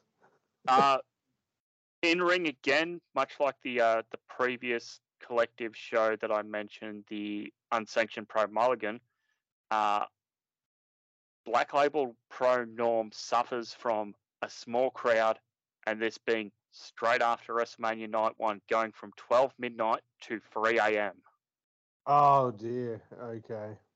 I said 2 beers. It was a fine show in ring. Yeah, it suffers from small crowd, which is quiet, the timing of the show, and some of the wrestlers it's their last match of the weekend. They're being a bit sore. Yeah. So we close out Saturday. My final indie show of the day was Effie's Big Gay Brunch. The other indie show of the day, I think you only caught one or two. Yeah. What did I catch? What was not? I don't even remember what happened that day. Okay, I'm bringing it up for you. Hang on. We had, as it's loading, sorry. We had Effie's Big Gay Brunch, USA versus the World, Mission Pro Wrestling Bangers Only, Unsanctioned Pro Mulligan, or Black Label Pro Norm. Yeah, I didn't get to see any of that, so I'll take Abstain. your word for. Yeah, I'll abstain. Yeah, I think we're up to the point where I haven't seen any of the indie stuff now. Okay. My indie match of the day was Jessica Troy and Rachel Ellering. Of course. And my indie MVP, I'm trying to give this to some people who stand out who I haven't seen much of before. Janai Kai had a match on Mission Pro Wrestling Bangers Only and Unsanctioned Pro Mulligan. Good. I think this show would have suited better being like the past two collective shows would have been more suited to a Sunday morning, Sunday afternoon schedule for the crowd. And yeah, your wrestlers in general. So we kick off Sunday, WrestleMania 38, Night 2, Dallas. Event 36 of the weekend, 26 of the weekend. Geez, we are getting up there. Kicks off with Triple H coming out and officially retires in front of the rings, hugs his family ringside, leaves his boots in the ring. There's sort of a nice silhouette shot of him as they fade to the opening package. Was this Mark Wahlberg in the opening packages for some reason? Yes. I don't know why. I don't know why, but he's got a good voice for it, I guess. Yeah. I did notice. Quickly, your thoughts on Triple H's retirement. You're a DX mark from way back then, so it's like sad. Yeah. Probably because I thought the guy still had a couple more years in him. I mean, like, it's just such shit timing. I wish he had like just one more match left in him because him versus Cody needed to happen. Yeah. Like, it just needed to happen. It writes itself. I know. I'm glad, though, in a way that he sort of discovered his health problems and went to the doctor and he's going to look after himself and all that for him and his family and whatnot. But we did see him live. Yeah. His last few years, he's sort of been waning a little, I guess you could say. But yeah. For me, peak Triple H is 98 to 2000. Oh, yeah. Which is DX leader, my time, sort of where he's working his way up to that title. Then the McMahon-Helmsley era. Yep. Quickly, favorite Triple H match of all time?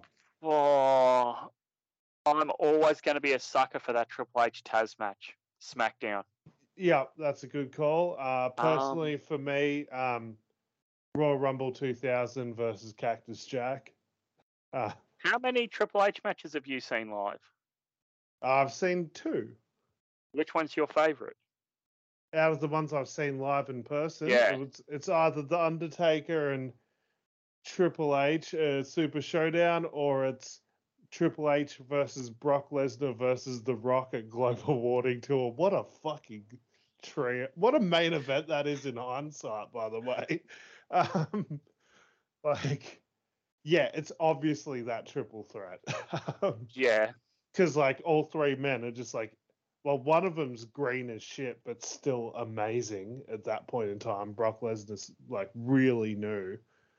And Rock and Triple H are at their absolute peak. So this is, like, huge, jacked up, just came back from quad injury Triple H, too. So, yeah. Was that the year he returned to the Rumble?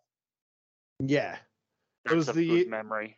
The year that he returned at like the first Raw of that January at Madison Square Garden to announce that he was going to enter the Rumble, and then he won the Rumble.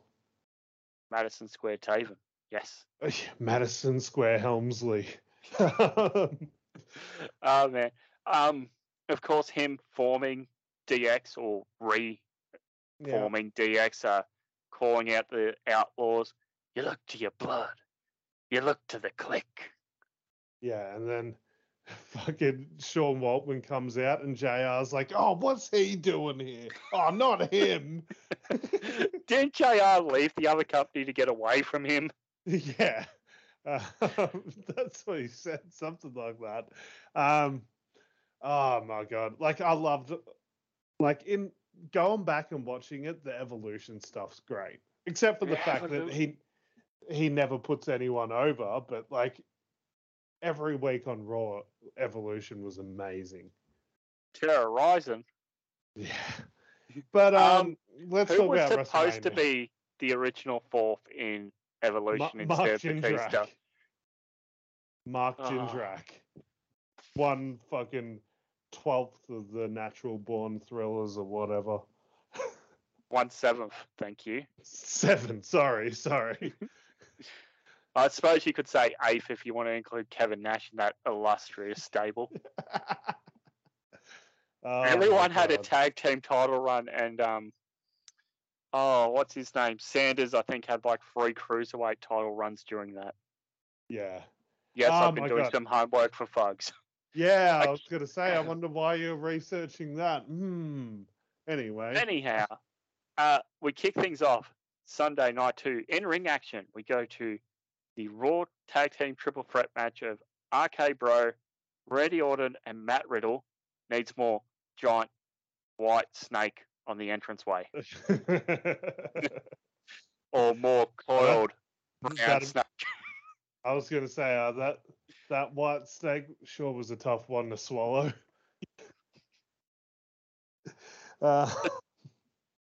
It's getting like humans. It is. We're working blue today, fellas. I just quickly want to say that night 2, this is how I was watching it this time. You thought I had a bad watching scenario that night 1, night 2. We're driving home from Park, so I'm sitting in the passenger seat. I was like, Eliza, you're gonna have to drive because I got to watch WrestleMania. But it's like a 5-hour drive or something. So I'm like, yeah, easy, enough time to watch WrestleMania. Any other year, maybe not.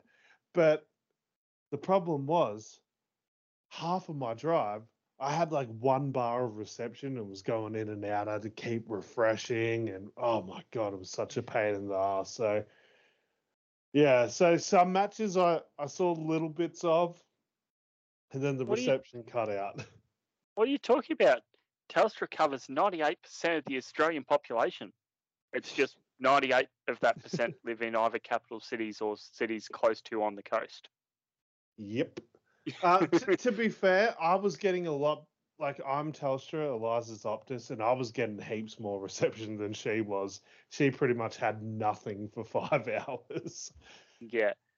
The only reason I'm still with Telstra is because, as Alex knows, a lot of my family up in the bush in northeast Victoria, you get, well, the last time I visited, you still got no reception with Optus. Yeah. Yeah, well, Telstra. Anyway, fuck this conversation. Let's talk about wrestling. So, RK Bro, defending champs against Street Profits, Angelo Dawkins, and Montez Ford against Alpha Academy, Chad Gable and Otis. This was an all right opener. I thought this was a pretty good match. There's a couple of groovy little RKOs in there. Yeah, it was just a fun sort of try to hype up the crowd opener, which is fine. I still wish Chad Gable would have won because I love him. But we get Gable Stevenson getting physical at the end here. Yeah. Beating down Chad Gable, which was fine. Sure. I guess that's going to be his first match when he comes in. I guess so. At least Chad's going to be a pretty good guy to look after him and that, protect him and whatnot. Yep. So, RK Bro there retain. Second match of the night sees Bobby Lashley defeat Omos. Unfortunately, my reception came back for this match. Oh, boy. this was a fine match. They sort of put themselves in a corner here of much like Drew getting the win over Corbin when Drew was already made. Bobby Lashley is sort of already made. Why are you giving him Omos's win streak? I get that Omos wanted worthy competition, but it's like you couldn't have given us Ricochet or something. Yep. Like, I think they're on opposite brands. I can't tell you which mid-card titles on which show because it doesn't matter for WrestleMania. Nope. But yeah, Bobby getting the win here over Omos, that was an alright match. Yeah, I mean, Bobby as a babyface is perfect, and hopefully this means like him and Roman shortly. We get to the anything goes jackass match. Johnny Knoxville versus Sami Zayn. Thank God my reception held out for this because this was fucking amazing. I loved this match.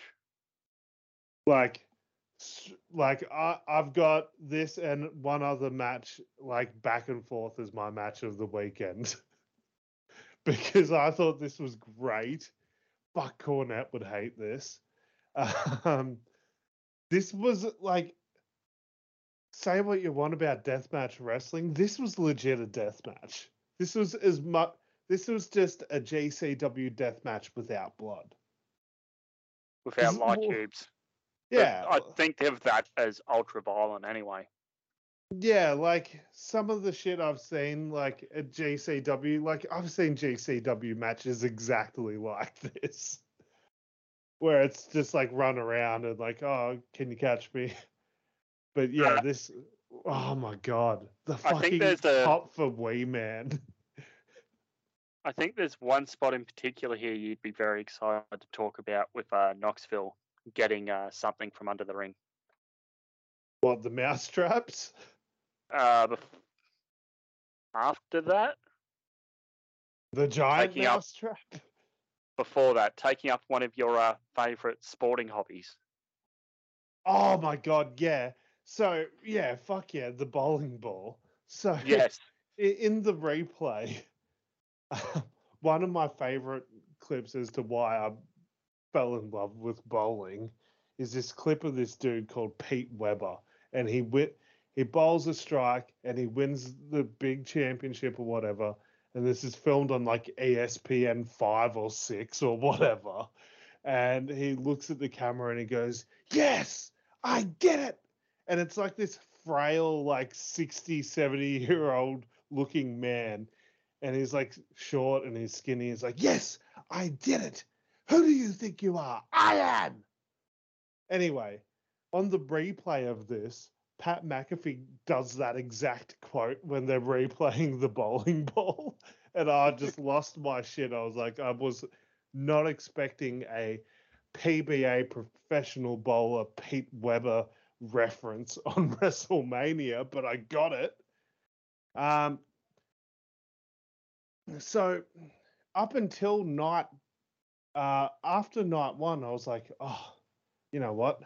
Nothing's going to beat Cody as the most like amazing second generation star returning to WrestleMania that has, you know, tie-ins with AEW. No, that got topped on night two in this match when we got to see the return of Mae Young and Mark Henry's son. Really? The giant hand that hit Sami Zayn in the face when Johnny Knoxville was chasing after Sami with a taser. Yep. So Cody Rhodes, the second best second generational star with AEW tie-ins today to return at WrestleMania this weekend. Oh boy. I thought this was a really good match. Ends with the giant mousetrap and Knoxville pins Sami under it. I fucking loved this so much. I've watched it I've watched this match back more than I've watched Seth and Cody. So that tells you something. Although I've watched the Cody entrance like 100 times. Following that was the WWE Women's Tag Team Championship Fatal 4-Way match. Outcome, Naomi and Sasha. Then out Yep. come Natalya and Shayna, and they talk up, Natalya wanting to get her WrestleMania moment here. It's like, probably not this year. Then out come Liv Morgan and Rhea Ripley, who commentary state it's Catwoman and Donnie Darko. Yeah, when it was clearly Batman.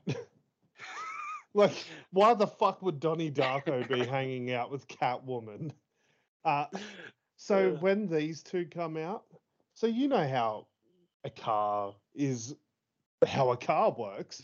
When someone's sitting in a passenger seat and they're watching something on their phone, if there's two people in the back seat, they can see it, right? You were traveling with others? So I was traveling with Eliza's brother and his husband. So, so yes, a very gay couple see me sitting in the front seat, and out comes Rhea and Liv looking the way they do, and like I've got my AirPods in, I'm just chilling, and they look at me like, "What the fuck are you watching?" I'm like, "This is wrestling." And like Eliza's brother-in-law is like, "Oh." Because he's from Israel. He's like, I used to watch wrestling when I was younger. I remember The Undertaker and Tatanka. I was like, of all the people you fucking remember Tatanka? Did you reply to him, Buffalo? Buffalo. Buffalo. Yeah. I was like, yeah, no, these two are just like Tatanka. Watch. But yeah, they just like thought for sure I was watching porn. Yeah, very, very different get up here, but very in keeping of Rhea's general aesthetic, I guess. Yeah. I'm trying to be nice, humans. I mean, fuck, she's been blowing up the internet with some of her photos she's putting up online. Like, I literally can't scroll through Twitter now without seeing like someone getting thirsty over Rhea Ripley now. Oh boy. Good for her. And there's the champions in this match that we forgot to talk about: Carmella and Queen Selena. Yep, cool. These titles, do they mean anything now? No, but I will say this is the best I've ever seen Carmella look in the ring. I thought this was a really good performance by her. I forgot to say this on night one, by the way, quickly. Dominic Mysterio had his best in-ring performance in that Logan Paul match. Yeah, He looked amazing. Anyway, Carmella, like, this is the best I've seen her look in ring ever. Like, usually I'm not a fan of Naomi's in-ring stuff, but it was fairly decent here. And I get that Liv's over, but I haven't really been a big fan of her bell to bell, but she was really good in this match too. I think the people that I thought was going to blow me away in this match didn't blow me away, like Rhea and Sasha. But yeah. The only constant was that Natalya sucks, and she still sucks. Oh. Naomi and Sasha getting the win here, becoming new champions. Yeah, good. Following that, a singles match of Edge versus AJ Styles. Oh my god! All right, I'm gonna find I'm gonna find a clip on Twitter to send to you because someone fucking did the Edge entrance. Someone had the Edge entrance and played the House of Torture music over the top of it. Oh dear Lord. And it works so fucking well. Like, Edge is just evil now. Well, we might as well get there because Edge wins with help from someone ringside, and now Edge being evil, both start with E. He now has his, I guess, dick to go. Yep. Race to go. Here we go. This is just loading up. Maybe he's born with it. Maybe it's Maybelline. AJ's hair. Oh, AJ immediately got himself busted open by walking into the corner of the WrestleMania stage, if you noticed. Hey, he's just paying homage to one Bill Goldberg. Yeah. So you up to the music playing yet? No, it's still loading. So I think Go. Edge's new theme song's cool, by the way. But yeah. Okay, here we go.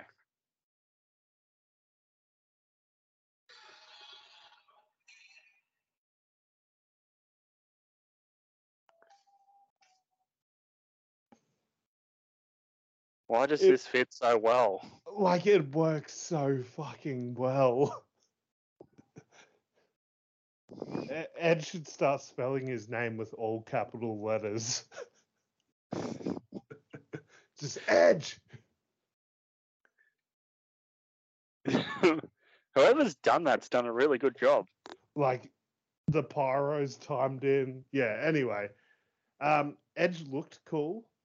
I thought this match was like all right. It was a bit so I think Edge and AJ and Cody and Seth should have swapped nights. Yeah. If Edge and AJ happened on night one, it would have probably have been the best male match on night one. So then more people would be talking about it leading into night two. But because they had to technically follow Seth and Cody from the night before, it just wasn't going to live up to it. Yeah, that's true too. A fine little match, I thought. Yeah, it was all right. From there, we get our promised tag team match from night one. There's now on night two. It is the New Day, Woods and Kingston taking on the team of Holland and Sheamus with Butch in the corner. And, I thought, oh, get up, I'll go get a drink and I'll come back and just let this play through. Did you watch the video package between Edge finishing and this match starting? Yeah. They showed the fucking broken neck in full. Yeah, stupid. I thought they're going to do the normal WWE thing. They're going to keep the commentary playing and stop it like a freeze frame or, fade to black and then show Big E on a stretcher and his Instagram post. This took me out of the match. I mean, the match was fucking just like a minute. Yeah, well, these poor bastards got cut from night one and then got sandwiched into night two. Yeah. Yeah. I came back and I sat down, I've looked up and it's just like, Big E broke his neck and I go, oh, fuck. Yeah. I don't care how many times you see that, like that still turns my stomach. Yeah. Yeah, not a good match. No. Then they had the Hall of Fame package again on night two. And then the fucking Undertaker does the whole fucking thing again.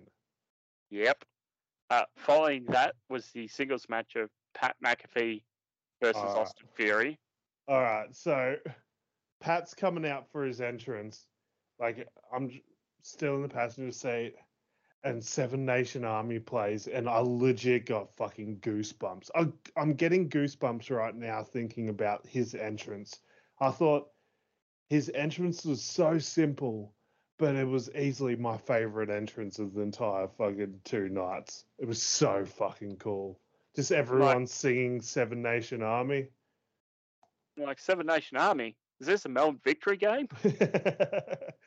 Well, yeah, the few times I've been to their games, they have that playing. They pump that one a fair bit.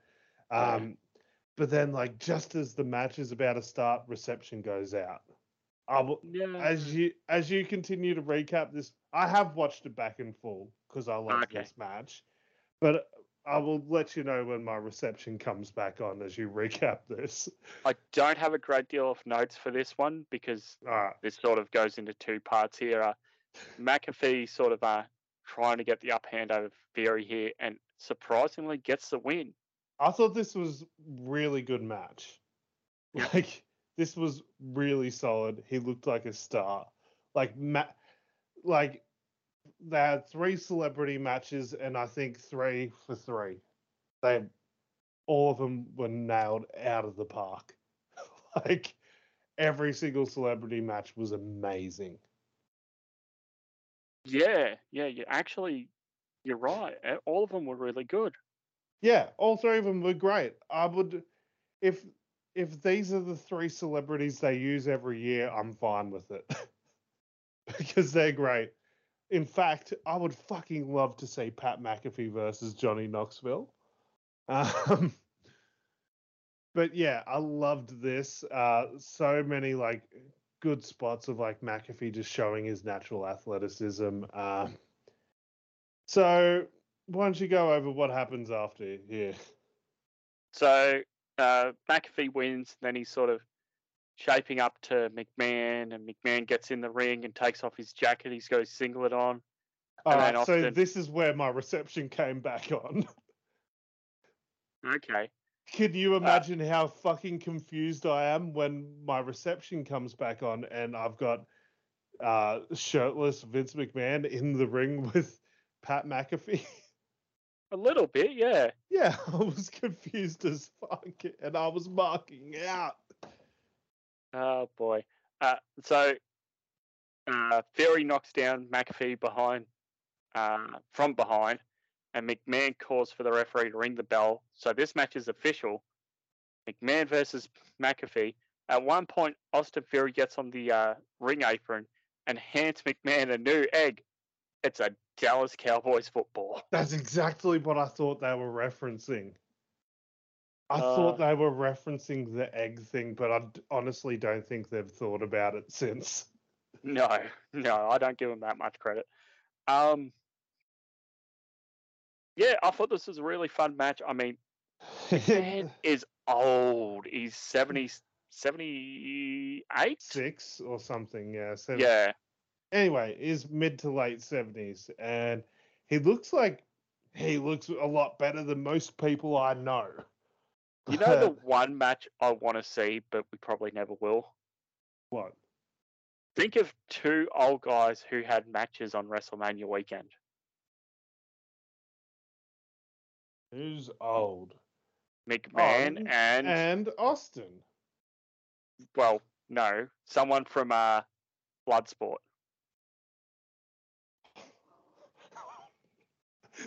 Do you want to see Vince McMahon versus Minoru Suzuki? Yes. Oh fuck! I want to see. I want to see it. I really want to see it. I want to see Vince McMahon versus what's the young fella's name? Nick Wayne. I want to see the complete contrast. I want to see like this 76-year-old man versus a 16-year-old kid. Oh gosh. So McMahon gets the win here by hook or by crook, celebrating, sort of gloating over Pat. He fucking ruins it when Austin Theory's music hits and he starts to sell, and then he realizes, oh no, it's not that music yet. It's wrong Austin's music. So I've got to stop pretending to be surprised now. Did you notice that? A little bit, yeah. Yeah. Well. So where the heck was I? Yeah. Austin. It's Austin. Yeah. Comes down. Surprised the shit out of me. I don't know why, but I was surprised. Comes down, attacks Austin. Austin's attacking Austin. Stunner of the century. It goes to offer a beer to McMahon. What was this a callback to? The first time. They did mention it on commentary, I just didn't take note. They've done this quite a few times though. Yeah. With Austin and Vince. Yeah. They said 98 something or other. I didn't take note of it. Oh, they were 97, I believe. Yeah. Because it was very similar to the first ever stunner on McMahon, which the first one was horrible and the last one was just as horrible, if not worse. Yeah. Austin stuns McMahon here, invites Pat back in the ring. They share a beer. Crowd goes home happy. Fucking Pat rolling around unconscious on the floor drinking beer. That camera shot was so fucking great. Oh boy. But it is time for your main event of the evening. The Like, this isn't the the Octagon. biggest WrestleMania match of all time. I'll say it definitely felt like the biggest WrestleMania match of the weekend. I don't even think so, man. Honestly, I saw more talk about Seth going into WrestleMania than this. Yeah. Just judging from what I saw online. Yeah, I it's a saw bit mo- hard for me to say because I have been offline for the better part of a week. Yeah. Because, like, I don't know. I didn't give a shit about this match going into it. I was hoping it would be good because they had the potential to be good. But, Yeah. like, the last week of this build has sort of been a bit lackluster. Yeah. Like, they both show up on Raw and it's meant to be a blood feud, but they're in completely different segments and neither one tries to interrupt the other one's promo. Yep. So this goes wherever the hell my thing is. So it is Brock Lesnar, the defending WWE champion, against Roman Reigns, the defending Universal champion, in a unification match. Only 4 champions have held the title longer than Roman, that being Pedro Morales, Bob Backlund, Hulk Hogan, Santino, not Santino, I wish. Bruno Sammartino. Sorry, wrong Wrong name there. Italian. Alleged Italian. Yeah. A lot of these My God. foreigners seem to come through way of Canada. It must have something to do with the Empire. Yes. How is Jinder Mahal doing? Oh boy. I still think on paper, when they talk biggest WrestleMania match in history, WrestleMania 6. And then you go your Rock Austins and Yeah. I mean, it all starts with Hogan Andre. WrestleMania 3. Yeah. Did that main event? Yeah. Okay. Because that was like Andre, who had allegedly never been beaten for 30 years or whatever they said, against Hogan. Andre had never turned heel. Allegedly. Allegedly, yeah.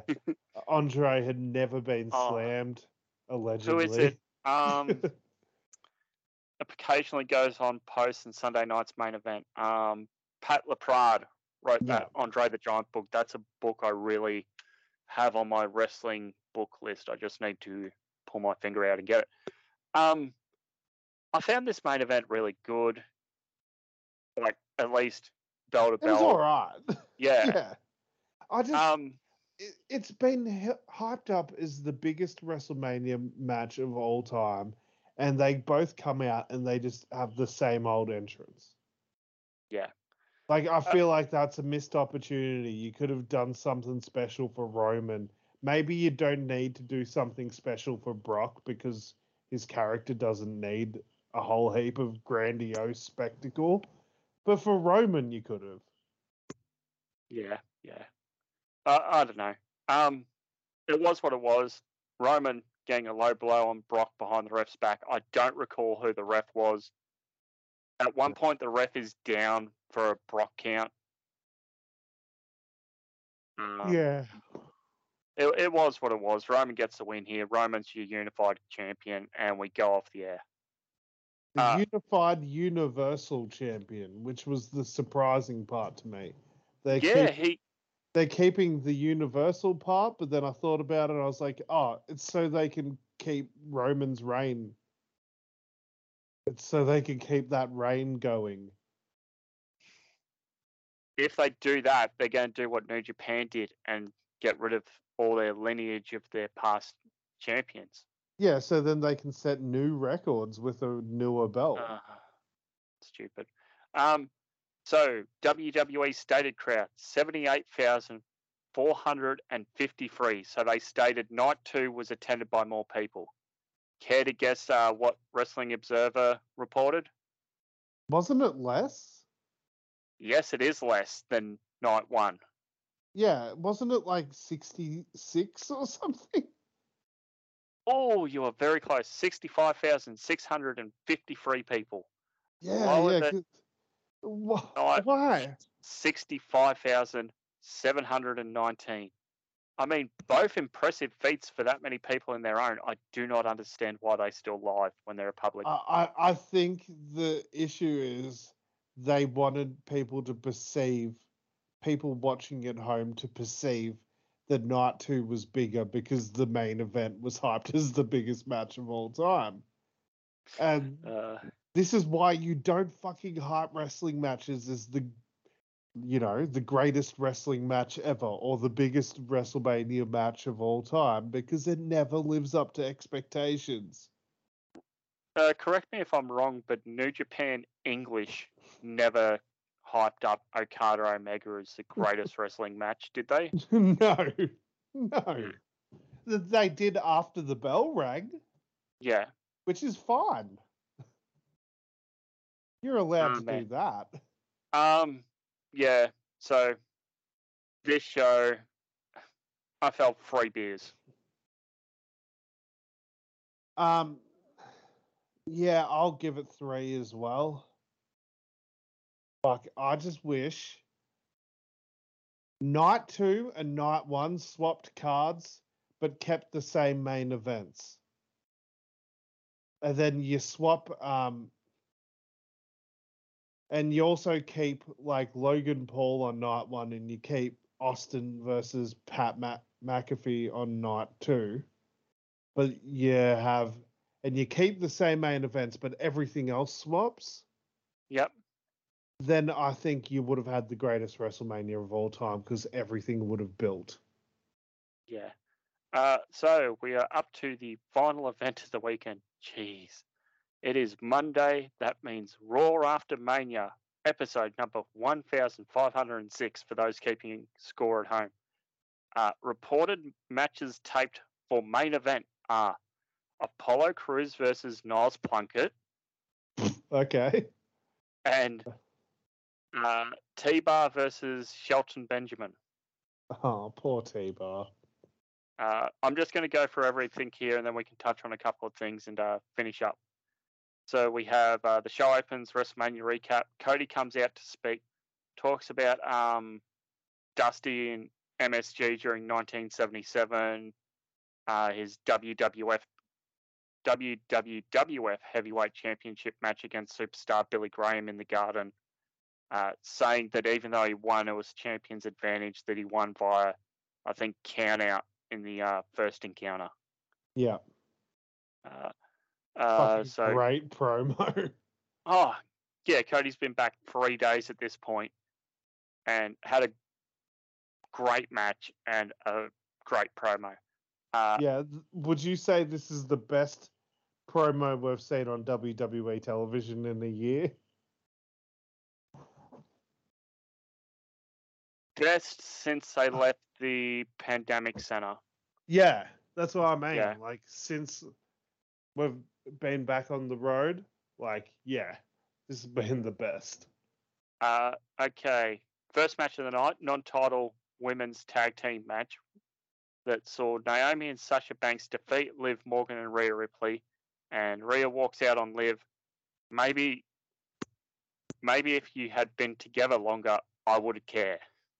And then I'll just quickly go over it. By the end of the night, they're best friends again, and they're getting a tag title shot next week, even though they just lost to the champs. Fucking stupid. There's also a rumor going around that Rhea Ripley's going to turn heel and join Edge's stable. I mean, she does suit that spooky goth. Like Rhea look. Ripley and Damian Priest like hanging out, like that works. Yeah. That works. Where else are we? Kevin Owens comes out to talk, and we see that they're booing Ezekiel. I loved this. I mean, this was done with such a wink and a smirk. Like, this was like done in such a self-aware fashion where, like, Ezekiel's like, me? No, I'm clearly not Elias. I'm Elias's younger brother. Ezekiel. Like, clearly, I look different. Yeah. Elias's hair was longer. Elias had a beard. a singles match of The Miz defeating Dominic Mysterio. And then finally, Veer has arrived on Raw to deliver a beatdown. Yeah, sure. At least he's here now, I guess. Yeah, at least we don't have to watch those vignettes anymore. Bianca Belair is in ring talking. What a shiner she has. Yeah, very similar to Becky post. Oh, well, it wasn't even post Survivor Series. It was in the lead up to Survivor Series with Nia Jax. yeah.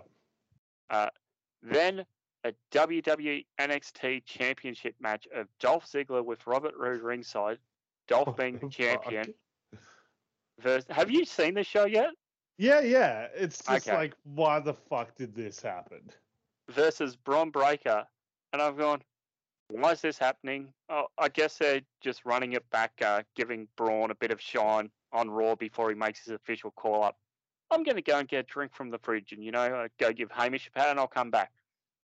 I had zero care for this match, and I've got noted here, seen Braun lose 2 days ago. Guess they're bringing him up to Raw now. Well, not. As Braun defeats Dolph Ziggler and he's now NXT champ, winning on Raw. Well, quickly, yeah. because we're not going to talk about this week's NXT, but hell no. Well, at least NXT Takeover standard, NXT Stand and Deliver, they did an okay job of getting some wins under Gunther's belt, so they can eventually build up to a pay-per-view match for the title with Bron Breakker and Gunther. That was my exact thoughts. It's like they got to build up to that.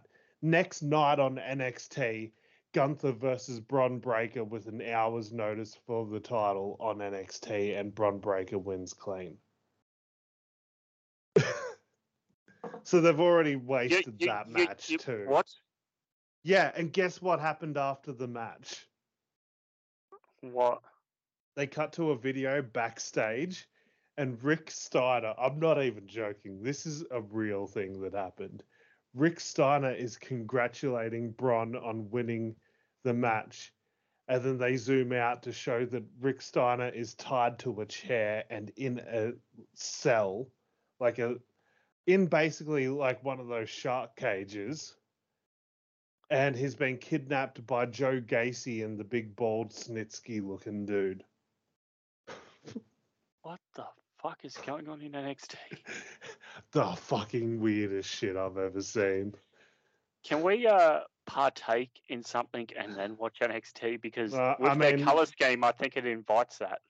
Yeah, it's psychedelic, dude. Anyway, back to Raw. Bobby Lashley celebrates defeating Omos with MVP. But it's a swerve, bro, as MVP turns on Lashley to join Omos. Yeah. Okay. I mean, whatever. Omos needs a mouthpiece. Lashley doesn't really. No. Carmella and Zelina argue in ring. Of course, Carmella taking time off now, IRL, because she got married this week. The Usos and Austin Theory are discussing things backstage, which leads into their 6-man tag team match of them defeating US champ Finn Balor and Raw tag team champs RK Bro. I enjoyed the match. It was very Young Buck-esque. Yeah, it was really fucking good. Yeah. I think they're going to unify the tag belts. Yeah, I don't know what the hell this company's doing anymore. We then had Edge talk, blah, blah, blah, Priest is like me, crowd chants, we don't care. And I wrote, same, I don't care. Yeah, then the crowd is so not into this Edge character. Then the crowd chants, we are losers. And I'm just like, that's a first. Yeah. Then AJ runs down and stuff happens. Main event in-ring match was the Texas Tornado tag team match of the Street Profits, Angelo Dawkins and Montez Ford, defeating Alpha Academy, Chad Gable and Otis. Show closed with Roman Reigns talking in the main event with Bloodline. Nothing. It was a nothing promo. Oh, yeah, it was absolutely nothing. He said, I know what you want me to say. Paul, tell him stuff. Yeah, and then it was just like Raw after Mania was so disappointing this year. Like, thank God the Cody promo happened. Do you know what the dark match was for the crowd live in attendance? Yeah, I've watched it. How did you watch fan cam? Fan cam. Okay, so I watched it is fan cam. Kevin Owens versus Cody Rhodes in his second match back in the company. This fucking company. Why are they not building? I mean, I it's don't a know. dark match. It's a dark match. Technically, it never happened. They're probably going to do Kevin versus Cody as Cody's next feud. I I forgot like to say at how the end of the Cody promo, Seth Rollins shook Cody's hand, which kind of surprised me. Shades of Chris Jericho. Yeah, I guess. Look out, he's going to turn on you. No. I did note this down. Jimmy Smith saying, quote, greatness on another level. God mode on Monday Night Raw. What does that spell out, Alex? Greatness on another level. Goal. Yep. Oh, it's meant to be greatness on a different level. Yep. Goal! That's actually a good thing for a indie wrestler to use. So there you are, indie there wrestlers you of go. the world. Yeah. Oh, Goal, fucking, easy chant. what's his name? Marcus Cool. That should be his name. Oh. Okay, somebody get in touch with Marcus Cool, the hooligan, and we can pass that on to him. Yeah. That'd be perfect. Now, I thought this Raw after Mania sucked. Cody's promo, though, great. I said 2 beers overall. There was nothing else on here worth checking out. I found the Ezekiel thing amusing.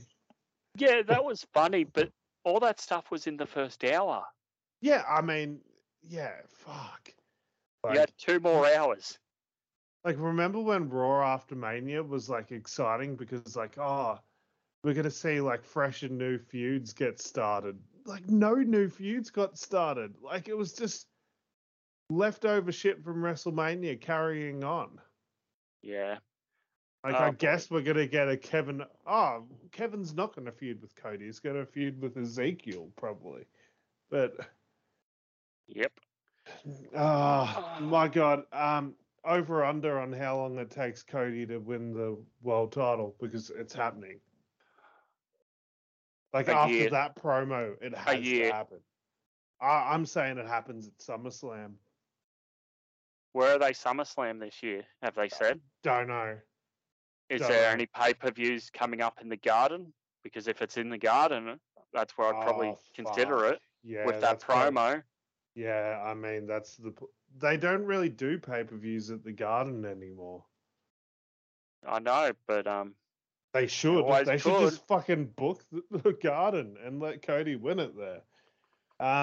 Do a title change on a house show. It's good for business once in a while. Also, I'm calling that this year at SummerSlam, Rhea Ripley beats Bianca for the title in a squash. And they basically do the exact same thing with Rhea and with Bianca and Becky that they're going to do it with Rhea and Bianca now. Because that's what they got to do for Mania next year. Rhea Ripley versus Bianca Belair. Anything else you want to touch on? Because I have an Iron Man of the weekend that I chose. Iron Man? Go ahead.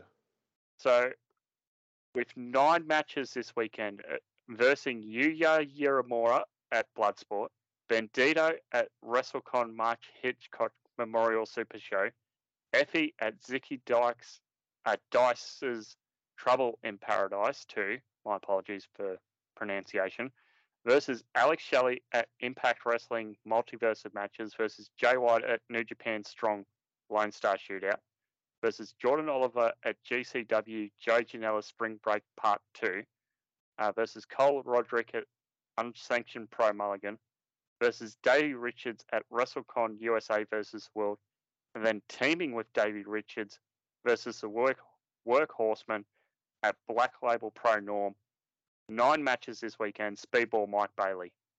What a fucking star, man. Yep. He's He's so signed good. to Impact, I believe. Yeah, but not like an exclusive contract because they don't do exclusives anymore. Yeah. So that's cool. Yeah, big fan. Big fan. Yeah. I do have a lot of other things here, like all my match ratings and how I ranked each event in order and all that. I'll post that up on the Facebook over the next couple of days. Show of the weekend.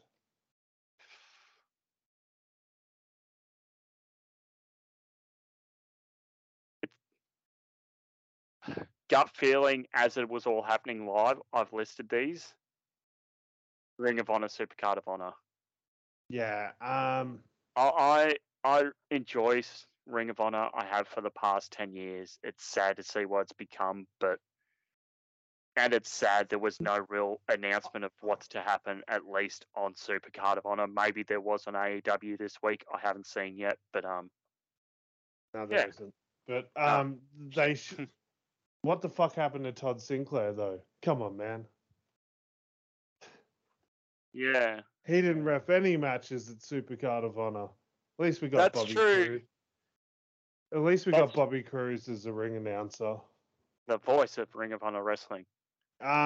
It's the ring announcer, not the commentator. I don't know if this is a hot take or not, but my personal favorite, in my opinion, the most fun I had watching wrestling all weekend was WrestleMania Night 1. Yeah, that's fair enough. Especially because, like, first viewing, I didn't even watch Charlotte and Ronda. So I had a very enjoyable experience. I literally watched Charlotte and Ronda this afternoon for the first time because I was avoiding it. But, because, just watch what you like. But yeah, Superstar of the weekend. Oh, like, who was my MVP of the weekend? Like Christian's up there. Janai Kai's up there. Mike Bailey's up there. But I've loved every match Tony Deppen had over the weekend. So shout out to Tony Deppen. Yeah, that's a good choice too. Should we wrap things up? Yeah, let's do it. It is getting late over here, but hey, we're on the same time zones now, so we're not going to get confused when we set up recording times. Yes. But briefly on that, if you've made it through this far, thank you. At the moment, we're kind of scaling back a little bit. My laptop is basically dead. Yeah, and So, I have no technology ability at all to be able to get this show out to the humans. So, yeah. So we're just doing the wraps and the fugs and maybe the occasional other show. Of course, the invites there for Dan the Man to come back if he wants. We'll get him back. Yes, he was a very good guest. Go check out episode 180. But at the moment, it is just going to be wraps and fugs, maybe the occasional bonus. But yeah. So that's it at the moment until I get this PC situation sorted, not PCO. Yeah. But where can the good humans find you and talk about how much they loved Charlotte and Ronda to you? Oh my God, please slide into my DMs. Tell me about why Charlotte's moonsault is the greatest moonsault of all time. And its name is clearly the didn't get all of it moonsault because that's what they call it every fucking time. Didn't get all of it. She lands on her fucking feet instead of going onto the person. Fucking stupid. Anyway, at Fruity's Alex, Instagram and Twitter, you can find fuck, I'm so pissed off by the Charlotte comment. You can find the Smack It Down podcast at @Sid_pod on Twitter. You can find us at Wrestle Ozstyle with an AUS on Instagram, Twitter. Search us up on Facebook, Wrestling Ozstyle, and you can find Chris at I'm Chris Funder on Twitter. Come tell me why there is more than two Raw families of wrestling, or however the song goes, something Cody Rhodes. You can come watch me game on Twitch. Yes, I'm back on Twitch a couple of times a week. Twitch.tv/Chris Funder. As you're listening to this, I've probably already been live on the 9th, Saturday the 9th. What else do I say? You can listen to the archive, SoundCloud, Google Podcasts, Podbean, Spotify, Stitcher, TuneIn, or using the RSS feed found in the show notes below. Yes, I'm aware there's an issue with Podbean at the moment. I was unaware until I went to upload the episode last week. I've posted about it on socials. I'm looking into it. Hopefully it'll be fixed by the time you hear this one. Nothing left to say but good day, and we'll speak to you next time.